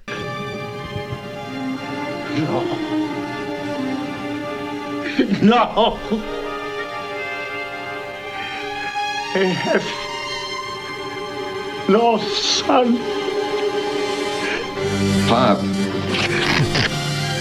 And he rips his garment because we covered this a long time ago, but I didn't know this. I didn't know what this reference was. Why is Abe tearing his clothes? I guess in the Jewish tradition, you when you hear the news of somebody dying, you tear the cloth over your heart or something like that. You rend your garments. Yes. Yeah. And that's why he does it. And Kogan and Wolodarski that reference will return in Like Father, Like Clown next year. So the much more explicit Jazz Singer parody. Kogan and Wolodarski, they're like, we're not done with this Jazz Singer. No, sir, no way. Were they into this movie because it was bad, this version of it? I think so. Okay. I think it was famously because Neil Diamond's no good actor, and and then I would think even in 1980, it's funny to think of that old blackface the movie that's famous for blackface. Let's remake it for 1980. I've heard it. I've never watched the film. I've heard it's a classic bad film. I mean, to also have Laurence Olivier, one of the most celebrated actors of all time, in such a bad movie. Probably that's part of the appeal too. So it's post-funeral. Abe's crying, and that's when we get the return of Lionel Hutz' second appearance. After Bart gets hit by a car, they're like, "Oh, this character's coming back a million times." I forgot he's in this because he's in it once, but it's great to see him. And he's used in a way they would use him from then on, where they're like, we have hit a scene where we either have to make up a lawyer or reuse somebody. And they're like, well, we've got Lionel Hutz now. No, he is every lawyer we need. Unless it's a good lawyer, then it's blue-haired lawyer. And unlike with Aunt Gladys, he doesn't try to steal the inheritance money. Yeah, he's not as dirty as he is yet. You'd be surprised how often that works. Right? Yeah. You really would. But let's hear good old Phil Hartman once again. It was a beautiful service, wasn't it, Mr. Simpson? Who the hell are you? Lionel Hutz, attorney at law. I'm the executor of Beatrice Simmons' estate. Mr. Simpson B. was a wealthy woman, and surprise, surprise, she left everything to you. Really? There is one catch. You must spend one night in a haunted house. Just kidding. Here's a check for $106,000 to enjoy as you see fit. Oh, I'm touched. $106,000? Ta-ta, Mr. Simpson. By the way, old-timer, I do wills. Why don't I just give you this pen with my phone number on it? It looks just like a cigar. Isn't that something? Hearing these clips, I totally forgot that you can hear deep in the mix, people are coughing in the background. Yeah. Like for a few first couple clips of this, I was like, "Is this us? What the?" No, but it's just the ambient noise of the retirement castle. No, I mean, I love Lionel Hutz. He's so funny, even though he's like not half as skeezy as he'd be. I do assume now, knowing the character, that it was really like $200,000, and he kept 94,000 of it. This is one of his many pieces of like Lionel Hutz memorabilia that he has. He has the cigar pen. He's got the cigarette smoking monkey. He's got the business card that turns into a sponge. Yes, yeah. It's I slow down there, Smokey. That's my favorite of them. But also, apparently, they cut a joke in here, which I'm really glad they did. They said they had a fallen and I can't get up joke in there, which they recognized by early 1991, like as played out as it could be. Like, we got to stop this. You know, I remember. I mean, look, as a mean little child, we all laughed at this what a funny scene of a woman who is struggling to get up and needs help. We'd fall down in the playground and do the line. Yeah. Oh, sorry, Libby. Do you know this reference? I know the reference now. I wouldn't have when I was a kid, but I do know it now. I've been here long enough to have heard about it. It was for Life Call. Yes, yeah, yeah. Just there was just something. The way that lady said, I like her bad acting of saying the line, "I've fallen and I can't get up." It made us all laugh in the late 80s. Still fresh to me. I'm sure I'd find it very funny. I'm finding out some shocking facts about this whole this actor in this commercial. The lady who performed the line, an actual old lady, the person who took the fall was a stunt person. So they didn't push an old lady down for that commercial. That's good. I'm glad. And she passed away in 1997. So she lived through the many jokes about her. That's great to know. That's great. Yeah. They've done many jokes since on The Simpsons about having to stay in a haunted house. They're really into jokes like that. I like the specificity of $106,000. Like, it's not Grandpa becomes a millionaire, and it's not like a crazy amount of money that would change everything, but it's enough money that you go like, well, I want that money. Like but not like everyone's lives are different, you know? Yeah, that would pay for about 1 year at a nursing home these days in like a more expensive state. So it's like in today's money, it is kind of funny. It's like, okay, I mean, it's probably like, you know, enough to pay off some of his debts, maybe. You know, it's like really not a huge amount of money. It certainly isn't like, wow, what am I going to do with all this money, you know? Well, and I mean, Abe, though, could use it because as we find out like later, the reason the Simpsons own a house is because Abe sold his old house to buy their house. So he kind of doesn't have a savings left anymore, I think. He's counting on that tontine to really pay off, I think. But I do love the cruelty. One of the few times Abe acts like Abe in this is him cruelly calling Homer to say like, oh, I actually am speaking to you now to tell you will never get my money. Fuck you. Like, just Homer's dough on the end of it is good. But then we get like, I understand why the owner of the retirement castle never came back, because he's just a creep. Like, yeah. He's I don't know, implying that sexual favors can take place. I guess so. Yeah, that was weird.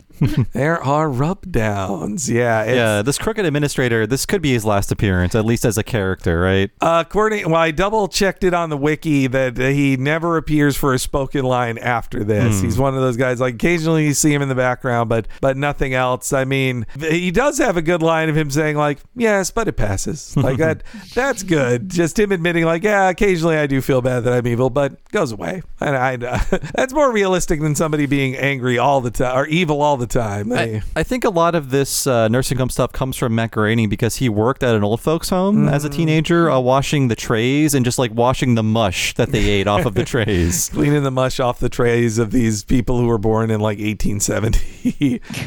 So then Abe decides he's going to live it up. He does the first thing he's going to buy that Napoleon hat. Not the real hat. I do, as a scam by Herman, that's pretty great that he's selling something as Napoleon's hat, which is like Napoleon would never have worn a fez, never been painted wearing a fez.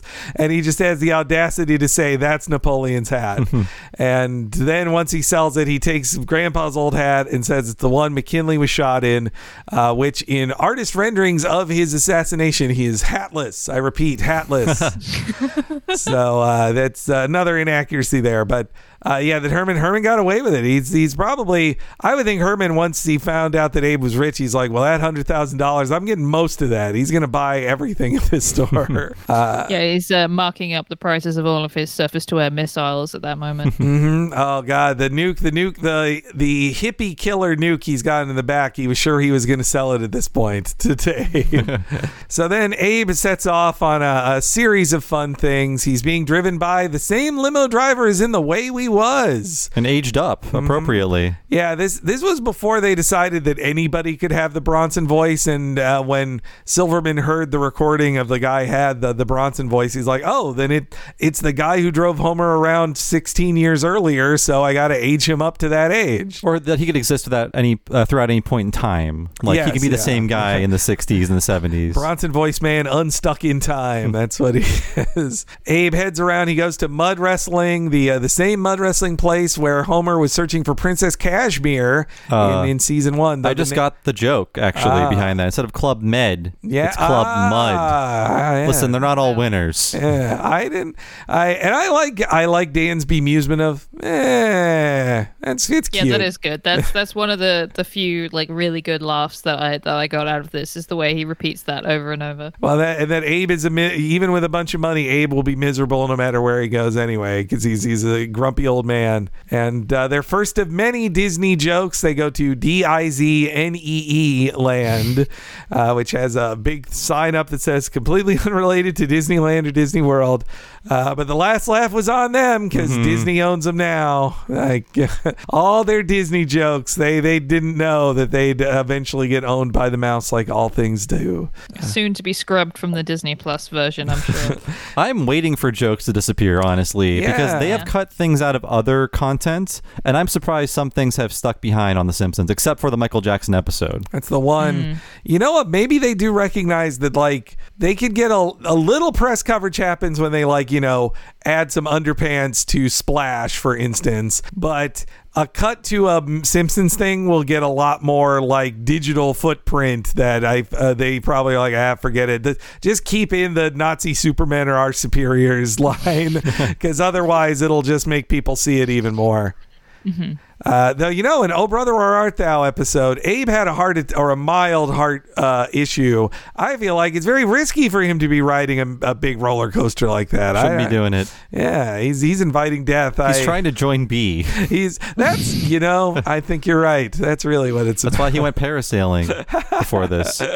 But this is when he's visited by B, and in moments like this, I also feel bad. I think about this with so many old actors who have to be in things where they die. I feel bad for those old actors having to play like, oh, talk about being dead, or how you just died, or how you're going to die. At least it's better than being in a live action role in which you will be in your deathbed acting for multiple days. That's true. That feels like it'd be more depressing. Yeah, I feel like that was most of the scenes of Burgess Meredith. Like most of his last roles in movies were about being like very old and laying down, or like I'm watching the second season of Sopranos now, and like the majority of scenes for the actress playing Tony's mom are like laying in bed or sitting in a chair. Well, on the great sitcom Strangers with Candy, when Jerry Blank's dad died, they had to get a different actor to lay in the coffin because the original guy did not want to lay in a coffin, being a very old man himself. Can you believe that? He was right to do that. Yeah. He was right to not want to do that. But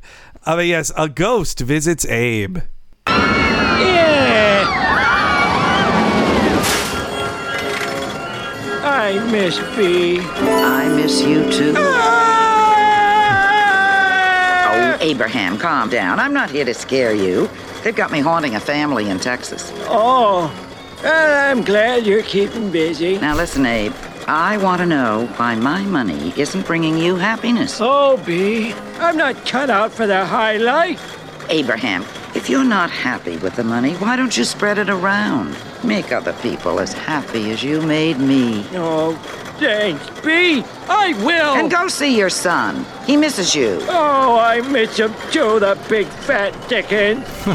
Hey, B, I'm gonna ask you, what was death like? Not as scary as this! It's a fairly dreary episode, but I did like the joke. We get a wide shot of the roller coaster going up the hill slowly. That is when Grandpa is screaming. Yeah. He's screaming at the wrong part. That's fun. I did laugh at that. Yeah. Why did no one want to sit next to Grandpa on this roller coaster? I mean, because he smells, I guess. Is that why? That's why there's an empty seat there.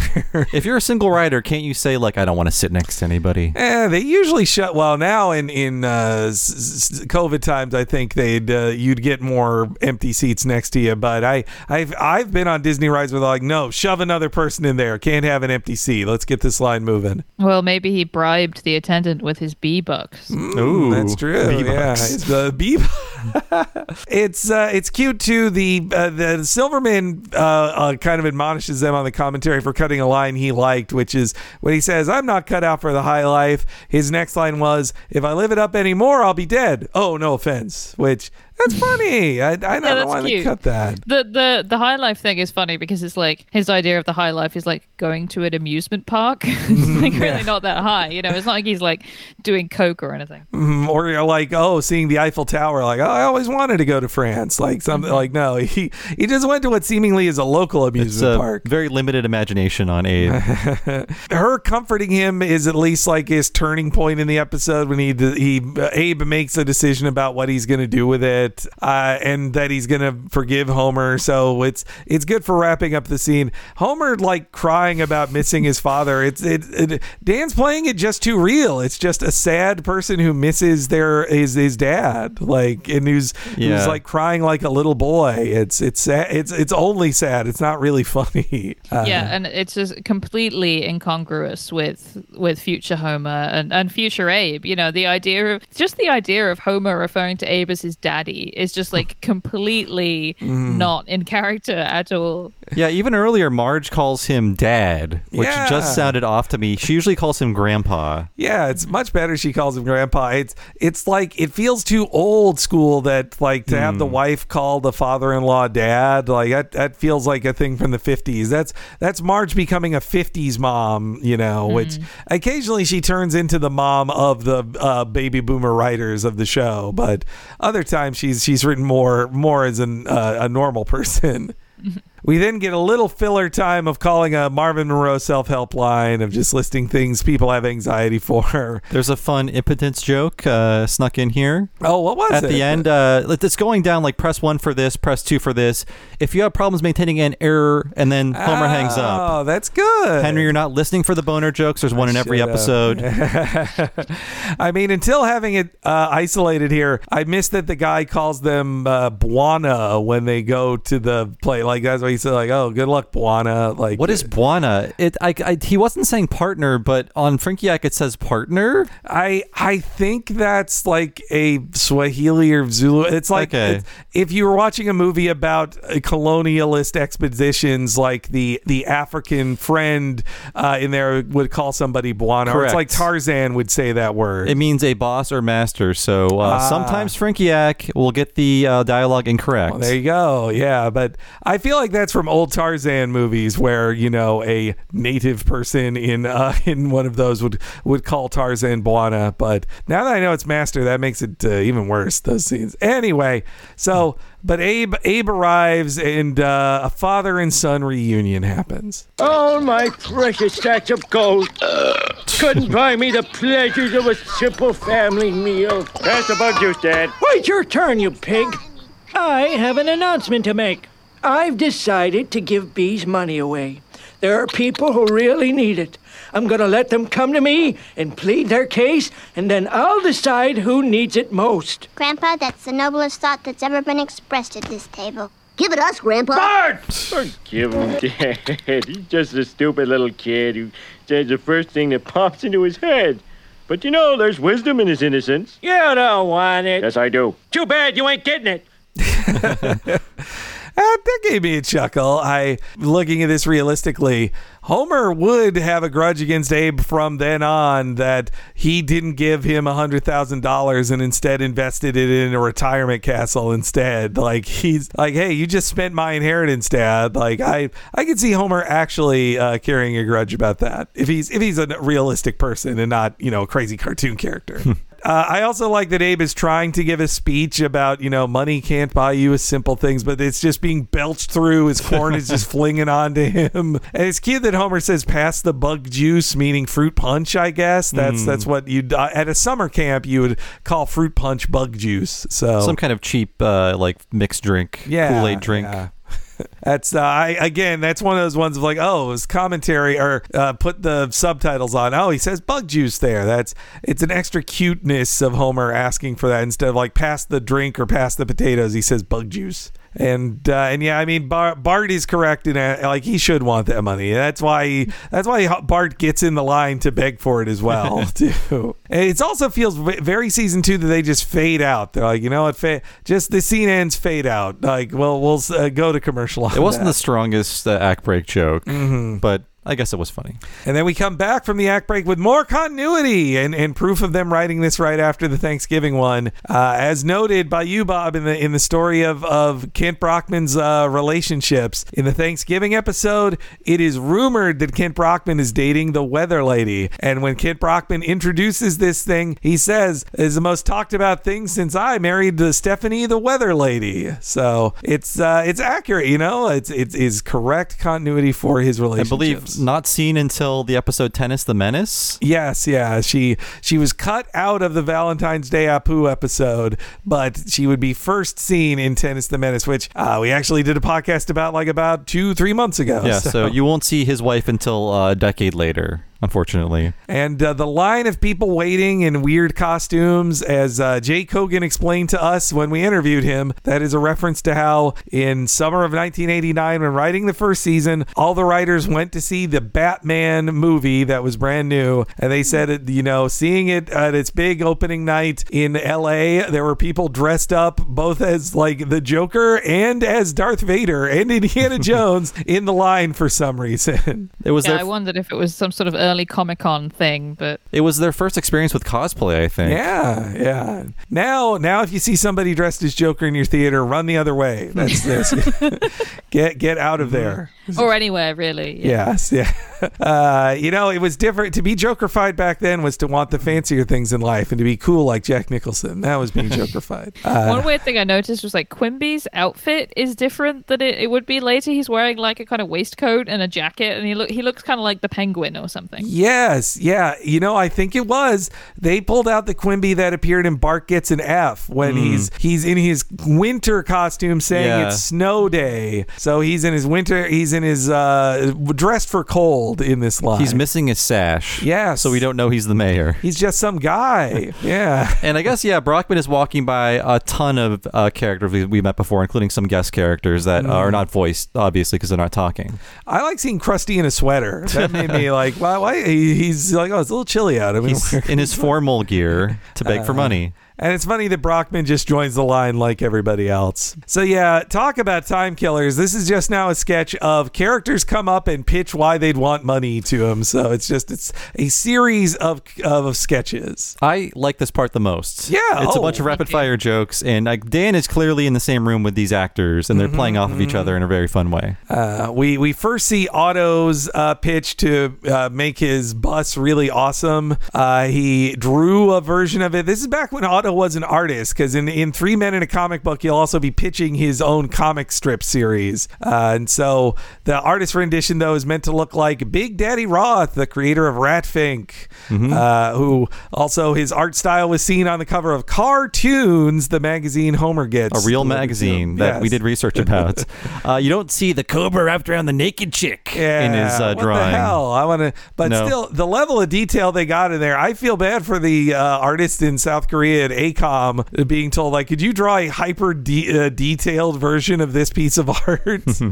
It was funny as well, because I was thinking about how this scene is a little bit like in Who Shot Mr. Burns, when everyone's coming to Skinner to ask for oil money, and Otto shows up there too, asking for a double guitar. So he's clearly a good one to go to here for stupid shit to ask for. They really loved Otto at this point. Otto comes back for the bus ride in a few minutes too for more jokes. They thought by season 3 they do an episode they think is a stealth pilot for an Auto spinoff. Like it's called The Auto Show. It's the one with Spinal Tap in it, and they really thought like, oh, Auto is our breakout guy, man. He'll be the star of his own show. I prefer his double guitars thing. That's more, he's thinking smaller in that. It's more achievable. But yes, then we had a very funny scene of Burns begging Grandpa for money, which I really love here. Grandpa, I can call you Grandpa, can't I? Yeah, go ahead. All right.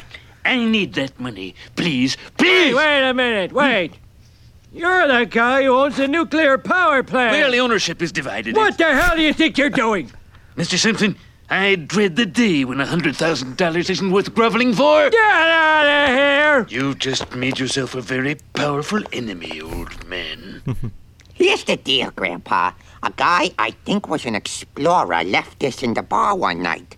It may be a map to ancient treasure or directions to some guy's house. But to find out, we'll need money, we'll need provisions, and a 2-man diving bell. It's pretty stupid, but so far you're the front runner. I love that look on Mo, the drawing of Mo when he goes, like that's a really funny drawing. But that also is a bad sign for this episode that when Mo makes that pitch, I'm like, I want to watch that episode. I want to see Mo and Abe on an event, on a treasure hunt. Can we go there? Yeah.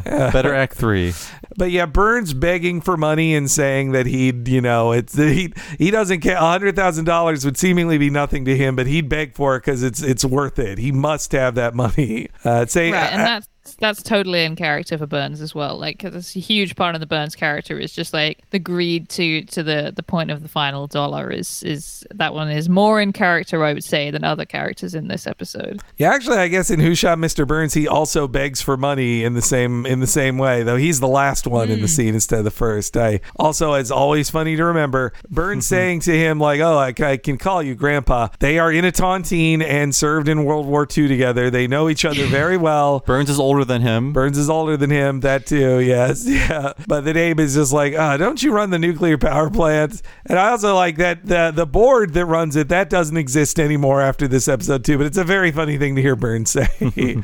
Then we get a cute little scene with Marvin Monroe basically describing the Skinner box, that's a real dark joke. He's like, oh, that's a beauty part. It's already built. I need to buy a child. Yeah, I need money to buy a baby is a really good line. To prove that torturing someone will make them resent him. Yeah, I love that too. He's like, oh, I want to see they'll make him harbor a deep resentment for me. Like, it's good. It's good. And then Bart, meanwhile, sits on his knee and treats him like he's Santa Claus, listing all the things. He must have been watching Ninja Turtles because he asked for nunchucks. And he asked for Radioactive Man number 27, the first time he fought Dr. Crab, which we've interviewed him before, Bill Morrison, the artist for a bunch of classic Simpsons comics. He actually really cares a lot about the Radioactive Man continuity, and he made sure when he was doing the Radioactive Man comics in 94, Dr. Crab was his Lex Luthor and used him quite a lot. They actually really respected the importance of Dr. Crab. I think he's in that awful video game that they made. Yeah, he's one of the top villains they face, though. And I also think with this one-off joke here, that's why they decided they'd write an episode where Bart wants to get Radioactive Man number 1. I think, oh yeah, Bart wants a Radioactive Man comic. That's an episode. And the baseball card with the guy flipping the bird is the Billy Martin 1972 Detroit Tigers card. Now, there are a few cards like this. My favorite is the one that has the word fuckface written on the baseball bat. Fuckface is a classic one, yes. Yeah, Billy Martin was famous as a drunk asshole. That's his funny story. I only know facts about baseball players in relation to wrestling, and Billy Martin was present at the first WrestleMania. So I've heard funny stories about him being a drunk jerk. I have to assume because Al Jean is from Detroit, maybe this card was being passed around in his youth. Totally. And I looked up with other middle finger baseball card ones. Apparently in the 90s, baseball player Frank Thomas had multiple pictures of him, baseball cards of him with one finger up. Now Frank Thomas, I just know him as one of the many Nugenics sellers on television. If you watch broadcast TV at any time, you will see Frank Thomas going like, hey, your wife will thank you too if you get these pills. They really help you out, if you know what I mean. You'll never strike out again, Frank Thomas says. So now after that scene, we get quite a first for the show. One of a surprisingly endearing character in the history of The Simpsons. The professor who makes you laugh and makes you think. What the hell is that? Why, it's a death ray, my good man. Behold. Hey, feels warm. Kinda nice. Well, it is just the prototype. With proper funding, I'm confident this little baby could destroy an area the size of New York City. But I want to help people, not kill them. Oh, well, to be honest, the ray only has evil applications. You know, my wife will be happy. She's hated this whole death ray thing from day one. I like the idea that he has a wife. It comes up again next year, I think. My wife is going to kill me. Yes, when his son in an airplane flies out the window. I like to think she left him after that, and that's why there's no wife mentioned afterwards for Frank. Yeah, and this is John Frank, named after who would future Simpsons writer John Frank, apparently a friend of Jake Hogan.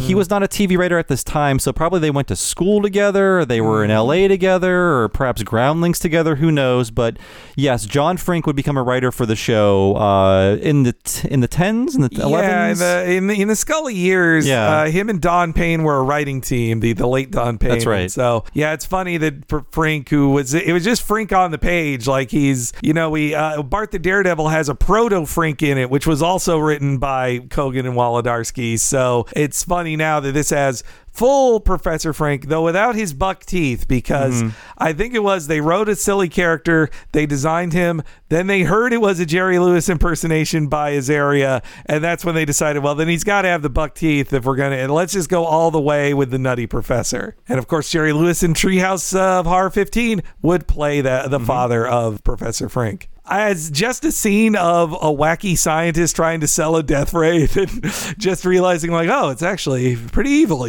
My wife, like, that's great. I love that. It's so great how he's never considered it. Like, he's never considered that it might be like too evil to make a death ray that can destroy New York City. The version he has now seems marketable. It's a ray that heats up old people. Yeah. And they're always cold. It feels kind of nice. Yeah. It's a pleasing ray. Yeah. You should stick with it. But yeah, that his death ray doesn't just want to like shoot a laser at someone to kill one person. Like, he wants it to destroy New York City. Like, he's thinking that big.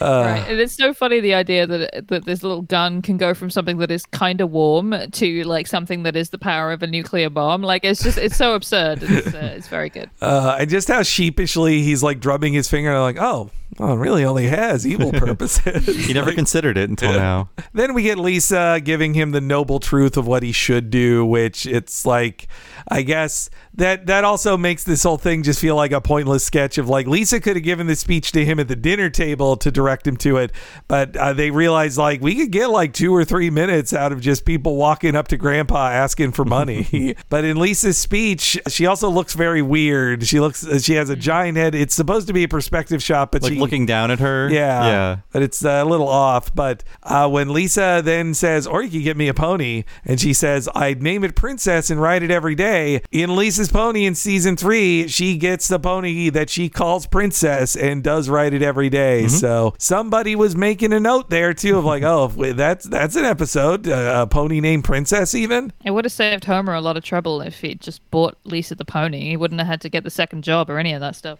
Yeah, Abe should have. I think Abe in future episodes, if he was the Abe of this episode and he saw the many money troubles that Marge and Homer would have afterwards, he'd say, wow, I really wish I hadn't put like, hundreds of thousands of dollars into a retirement castle instead of like helping my family with it. Immediately went back to normal. Yeah. It becomes dilapidated immediately. We then get, a bunch of depressing shots of just people who are in need and how horrible the world is. Like, that's depressing. And then Abe wanders into Nighthawks. Yeah. Because they're just having fun, right? Yes. Well, also, Gene and Reese, I wonder if they pitched that pubic library sign, because they do the same joke in The Critic, where when the critic is using his... Hey, yeah, wait a minute. Jay Sherman gets a bunch of money that he decides he's going to use to spend to clean up New York City. Like, that's the same kind of plot. Anyway, in that one, he cleans up the New York Public Library and blasts the letter L off of it so it reads pubic library. That same joke there. People run in and they're disappointed. There's more to the joke. So yes, then Abe heads home. He's sad. People have no sympathy for him because he's rich, which is the right way to treat a rich person, I think. You don't want to. You should say to every rich person who says like, "Oh, I'm sad." It's like, tired from lifting your wallet. That's what you should say. But they decide they're going to head to a casino. Realize he could double or even triple his money. They head out on the bus. We get several scenes of Otto like singing songs. I couldn't identify the first one, but the second one is Aqualung. First one is Edgar Winter's Frankenstein. Oh, okay, all right. But yes, let's hear a little of this ride to the casino. Slow down! Are you trying to get us killed? It's too hot, you maniac! Turn on the air, Eddie! Hey, mellow out, old dudes, or I'll jam this baby into a river! Alright? Alright? Miss, I'm looking for Abe Simpson. It's important I get a hold of him. I have to tell him I don't care about his money and I love him. We get that a lot. He left this morning with a senior casino junket. Casino? Ah! Come on, everybody! I guess it's funny that the old people are joining in with the mumbling of Aqualung. Yeah, that's fun. That's fun. Man, that was so. I'm disappointed in myself for not recognizing Frankenstein there. Yeah, that's a good line too. Of like, I don't care about his money and I love him. We get that a lot. Like that's a good line. I also love Otto's just delivery of like, all right, yeah. I do love the idea as well that he would just commit suicide by driving into a river just to, piss off some old people. It's like, I can't take this anymore. I'll kill us all right now if you don't shut up. Right. Yeah. Also, you note the voice of old Jewish man, but it's a different character design saying it. Slow down, you. Like that's the old Jewish man. The design wouldn't exist until hey, I'm your grandpa, Sonny. Hey, look, hey, from Bart. That's from New Kid on the Block. Okay. That's the one. So Can Your Grandfather Do This guy? Yes. Okay. Yeah. Who would eventually become old Jewish man. Also, the receptionist previously had been voiced by Julie Kavner, but I think by this point they decided like it's just too. If Julie voices any character other than a Bouvier, it is distracting. Mm-hmm, it really is. Yeah. And so yes, we head over to Plato's Pleasure Palace, which I think it's a great joke of like a casino completely misunderstanding a historical figure and why they're memorable. Like Plato, the famous philosopher, would not own a casino and tell people about how great pleasure is and gambling is. Didn't notice it until Silverman points it out on the commentary. Me too. Yep, which is when Plato says, "My philosophy is enjoy," and he lifts his arm up. Behind him are many young boys attending to him, which I don't know why I didn't get that until now. It's a very sly joke about let's say pedophilia in ancient Greece. Yes, yeah. Hey, those are platonic boys. He's just teaching them, Bob, and that's all I want to think about. Obviously a parody of Caesar's Palace. Yes. And Plato's Republic is something a dialogue, famous dialogue, the Republic. It's cute. That's funny. It's clever writing. Yeah, smart guy. Yeah, I've been to Caesar's a couple times. It's fine though. My home casino is MGM, which is just like its thing is, I guess, old Hollywood, though not even. Like you'll see a big lion there, but that's really it at the MGM casino. Now Excalibur, that's fun. It's old timey. It's basically like medieval times, except it has like a Dick's Wings in it. Except guys with thin blue line t-shirts are walking around. Oh yeah, Punisher shirts abound all over in Vegas. Look, that's why if you drink enough frozen daiquiris, you don't notice them and you just have a good time. The whole concept of the senior bus trip to the casino is another really depressing thing that I feel like they don't linger on it too much, like the sort of depressing angle of it, but it really is very sad. It's to take people to a place where they can all lose their pensions. Like, yeah. You know what? When I worked at a grocery store, nobody played the lottery more than old people, and they would come in every day to play the lottery. You got to do something with that free time. Plus, they're from that generation. They actually had like an inheritance, or they had like a nest egg to gamble away. There's another I did laugh pretty good at Homer screeching to a halt and then revealing he was just going to the Krusty Burger. The first appearance of Krusty Burger. Oh wow! In the entire show. I didn't note that. That's pretty great. Oh, that's awesome. That is like it felt novel at the time to hear a joke about a bad drive-through thing.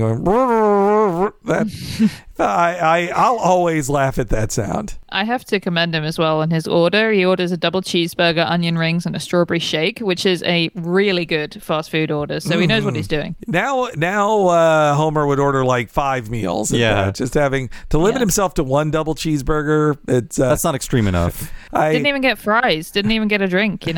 I showed Bob beforehand Domino's sponsors The Simpsons on Sky One commercial, and the ad for Domino's was, and we have onion rings now, which I was like, it seems crazy to eat onion rings with a pizza.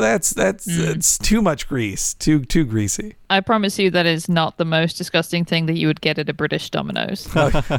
Is British Domino's just America food? Is that it's not just like pizza? Kind of, yeah. I mean, I remember we used to get it a lot when I was at uni because there was one near campus. And I remember when I went back to England a couple of years later, and I was like, oh, maybe I'll get Domino's for old time's sake. And, I remember really enjoying it when I was at uni. And then after a few years in America, I had Domino's and I was like, this is disgusting. Like, I can't believe I used to think this was really good food. So I don't know whether it's that British Domino's is worse than American Domino's, or that British food is just generally worse, or that I just got older and, like the nostalgia factor was gone, but it was really grim. It comes with this like garlic and herb sauce, which I guess is meant to be like British ranch, but it's very seamany. It's really not. That's a good descriptor. Yeah, like the Domino's in Canada are actually pretty good, but whenever you order from them, they recommend, would you like a tray of brownies with this? How about cinnamon rolls? And I'm like, I'm buying a pie. Yes, yeah. Already. It's a pie.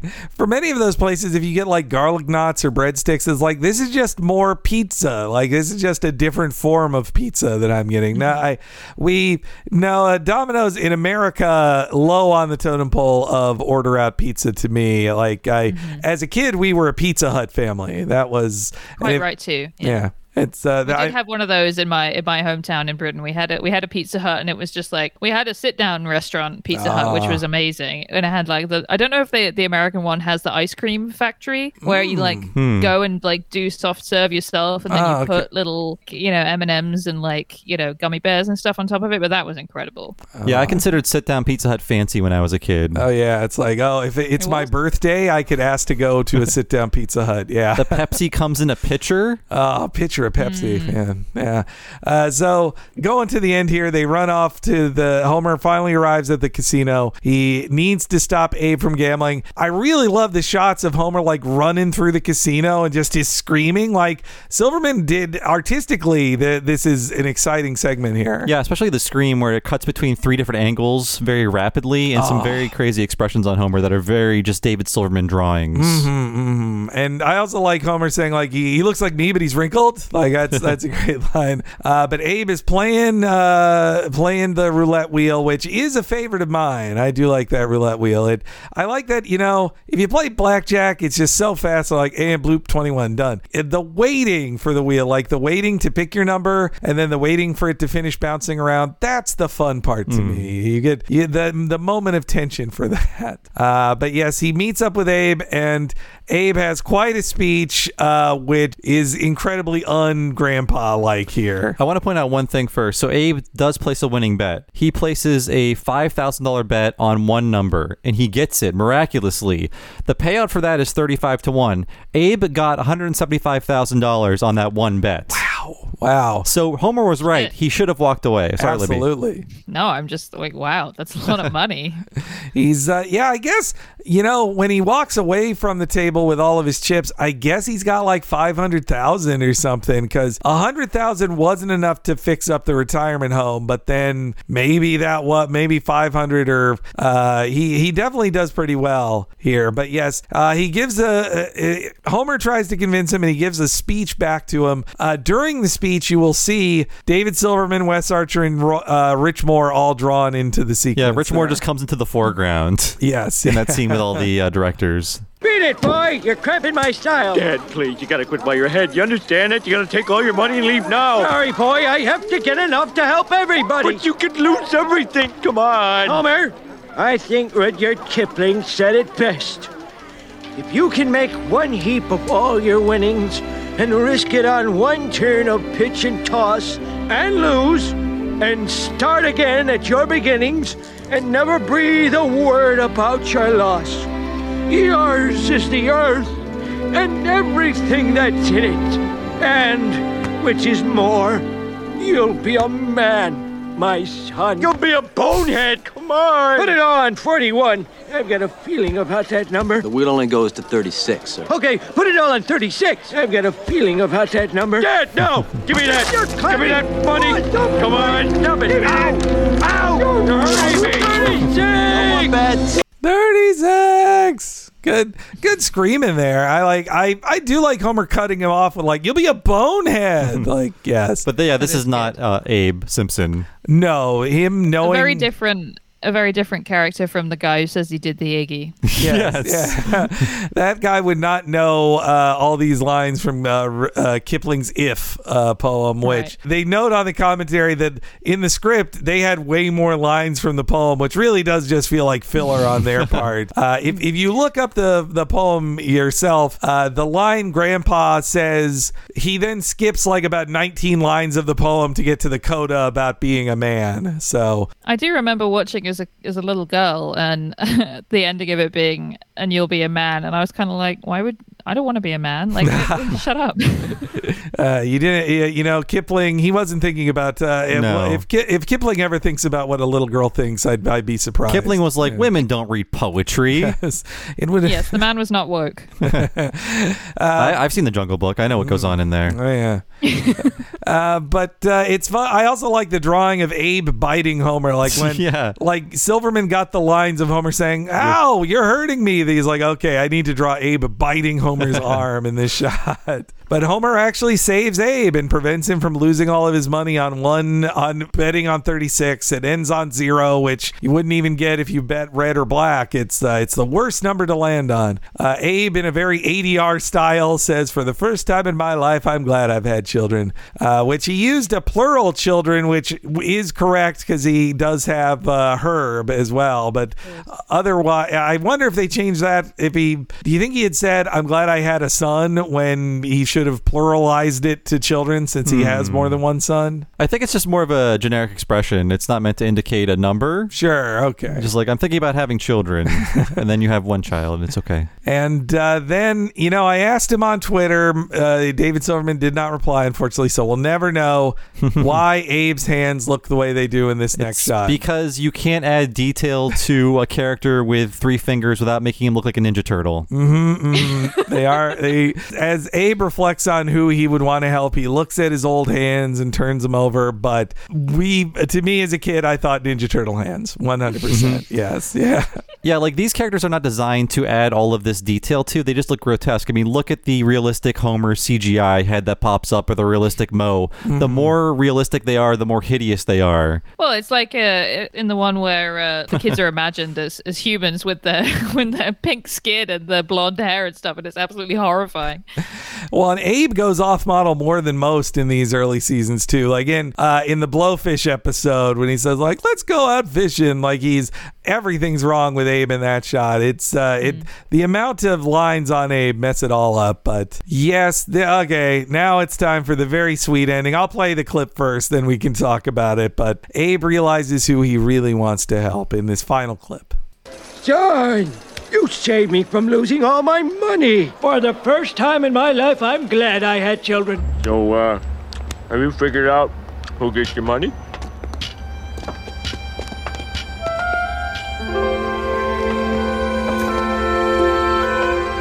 Yes, Homer, I have.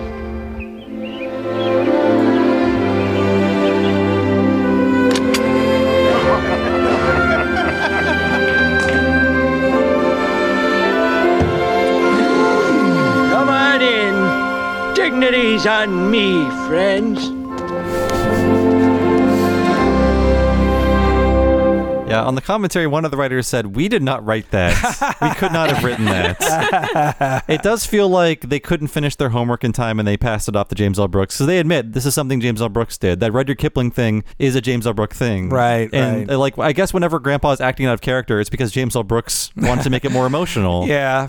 Well, Brooks writes parent and child, an adult child and aging parent things. He wrote so many. I mean, Terms of Endearment won him an Oscar, and that's what that movie's all about. So I guess he's probably like, oh, interplay between Homer and his dad, that's all me, baby. Mm-hmm. But yeah, the ending is just, with the music and everything, it's just too much. So sweet. It's, yeah, sometimes it works, sometimes it doesn't, but especially that it's like the Beatrice Simmons Memorial Dining Hall. And I also thought about at the end here of like, so does Abe own this place now? Did he buy it? Like, does Abe own it from this point onward? Well, and it sucks because, like, now that slimy retirement home guy gets what he wanted, you know? Like, he gave a bunch of money to the retirement home. I wonder if he got the rub down.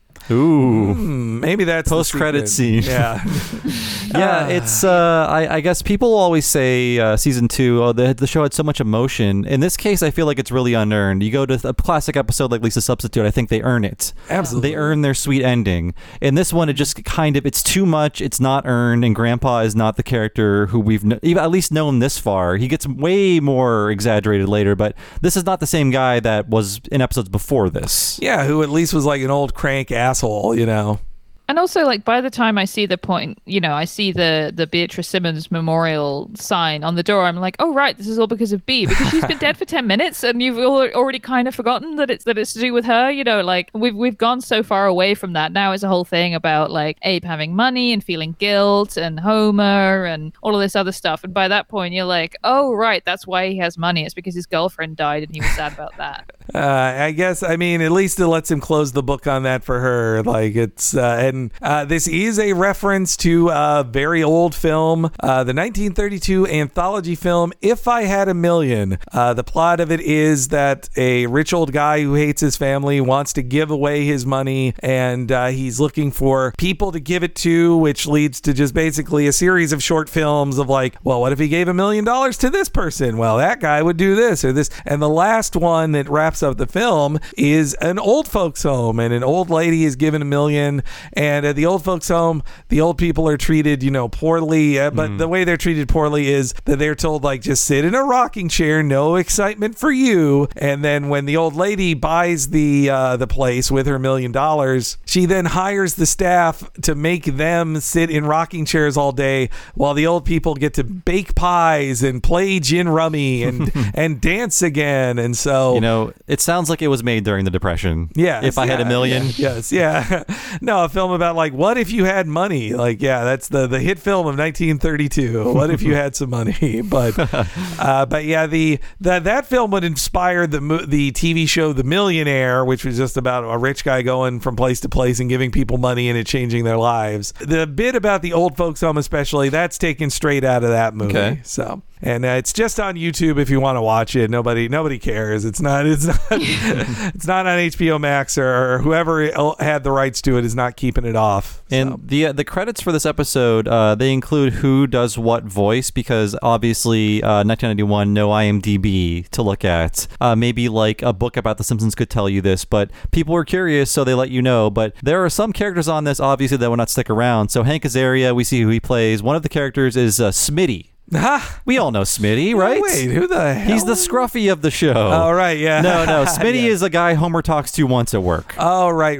But that's it. But it does, like, people wanted to know, like, who, like, Dan Castellaneta's in the show, who is he? Like, who does he voice? And they tell you in the credits here because people were demanding it. Yeah, I guess, you didn't have the internet then. Maybe you could read, like, you know, in TV Guide, they might identify them. But I think, too, you know, it was good. The people should know who does each voice. Like, it's too bad they don't. They could have just stuck with the accrediting of voices. They would, I think, for the same reasoning, do that in the Simpsons movie in 2007. Yeah, they did. When a name showed up, they'd then have a picture of every character in the film that they voiced, including Phil Rosenthal. Yeah, but the Lisa one was funniest to me because it's just you know, Yardley Smith, and then it's just Lisa. Just a big picture of Lisa. I guess the final thoughts are the ending just It is the sweetness of it never bugged me too much in reruns as a kid, but this was never my favorite. But the more I watch it, the more it feels completely out of character for The Simpsons and just too cute and sweet and not as mean and funny as I'm used to The Simpsons being. But I think this is the last bits of Brooksy sweetness that they must defeat to then truly become the classic show it would be just a few episodes later. Mm-hmm. I agree. Yeah, that dignity's on me, friends. The kids today would call it cringe. And I would have to agree with them. I didn't have a word for it until now. It just is an awful period on this sentence, I think. Mm-hmm. And there are some fun bits in here. I mean, it's season 2. It's usually pretty good, but it's one of the episodes I don't like to revisit. And there's a few towards the back half of season 2 I'm not a huge fan of because I think they're all just getting very tired.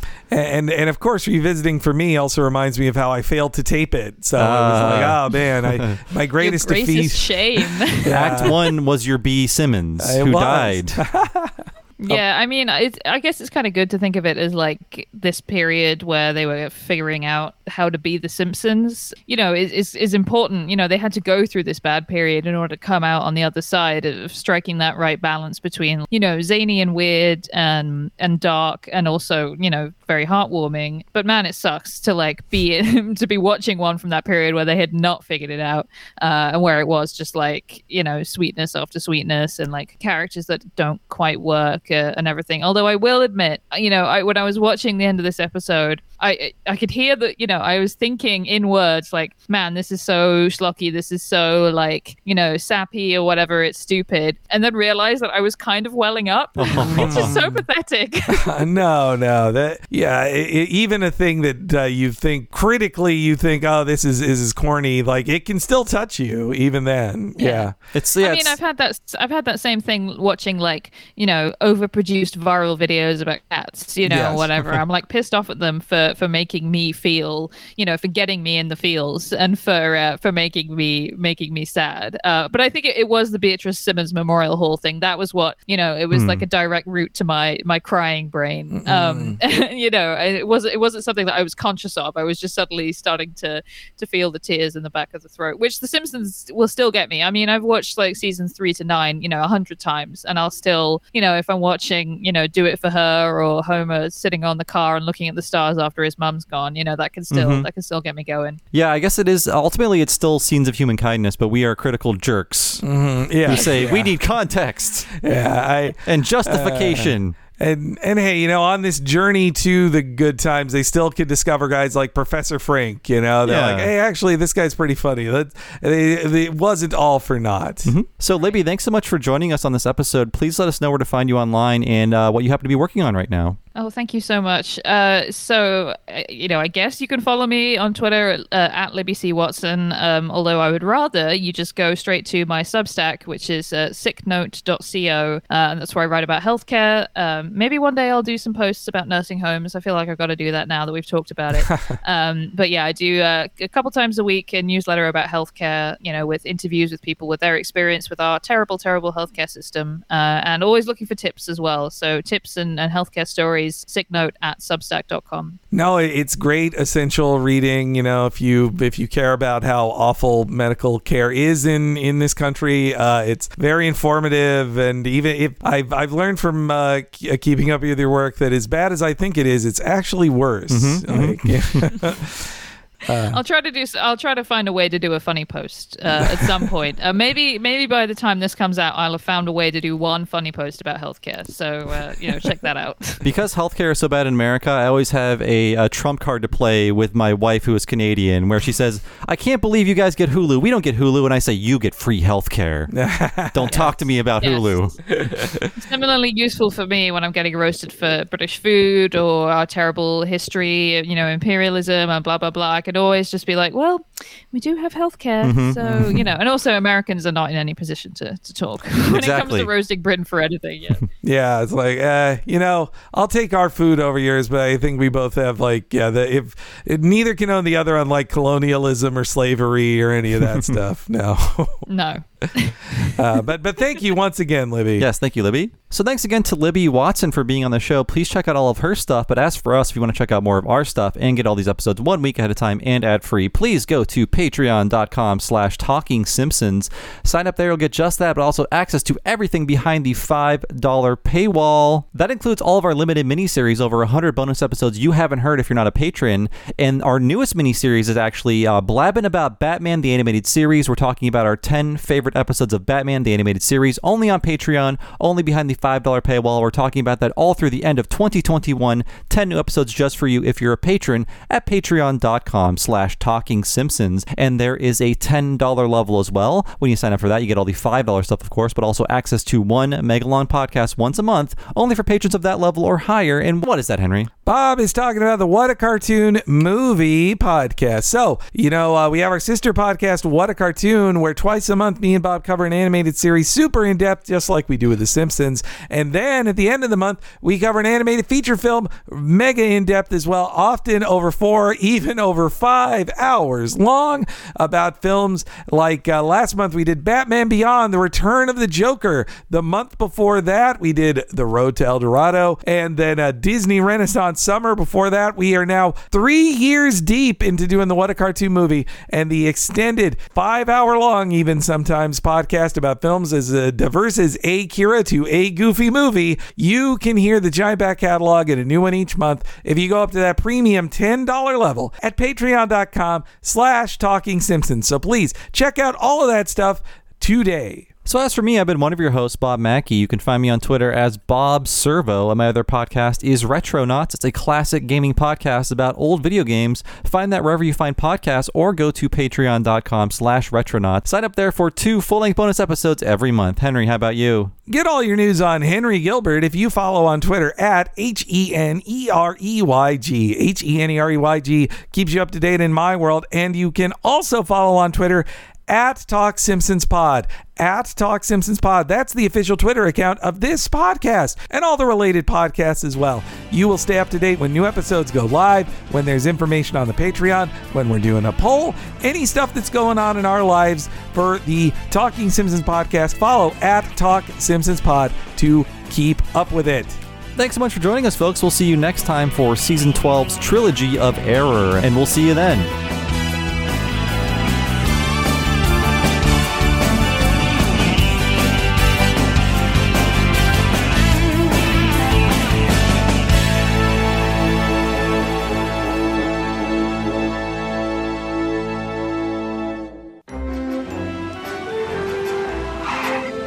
Dad, the next time we see it, we'll do something more fun. Oh! What could be more fun than today's trip to the liquor store? Thanks for the beef jerky. Say goodbye to Grandpa, everyone. Bye. Good. Oh.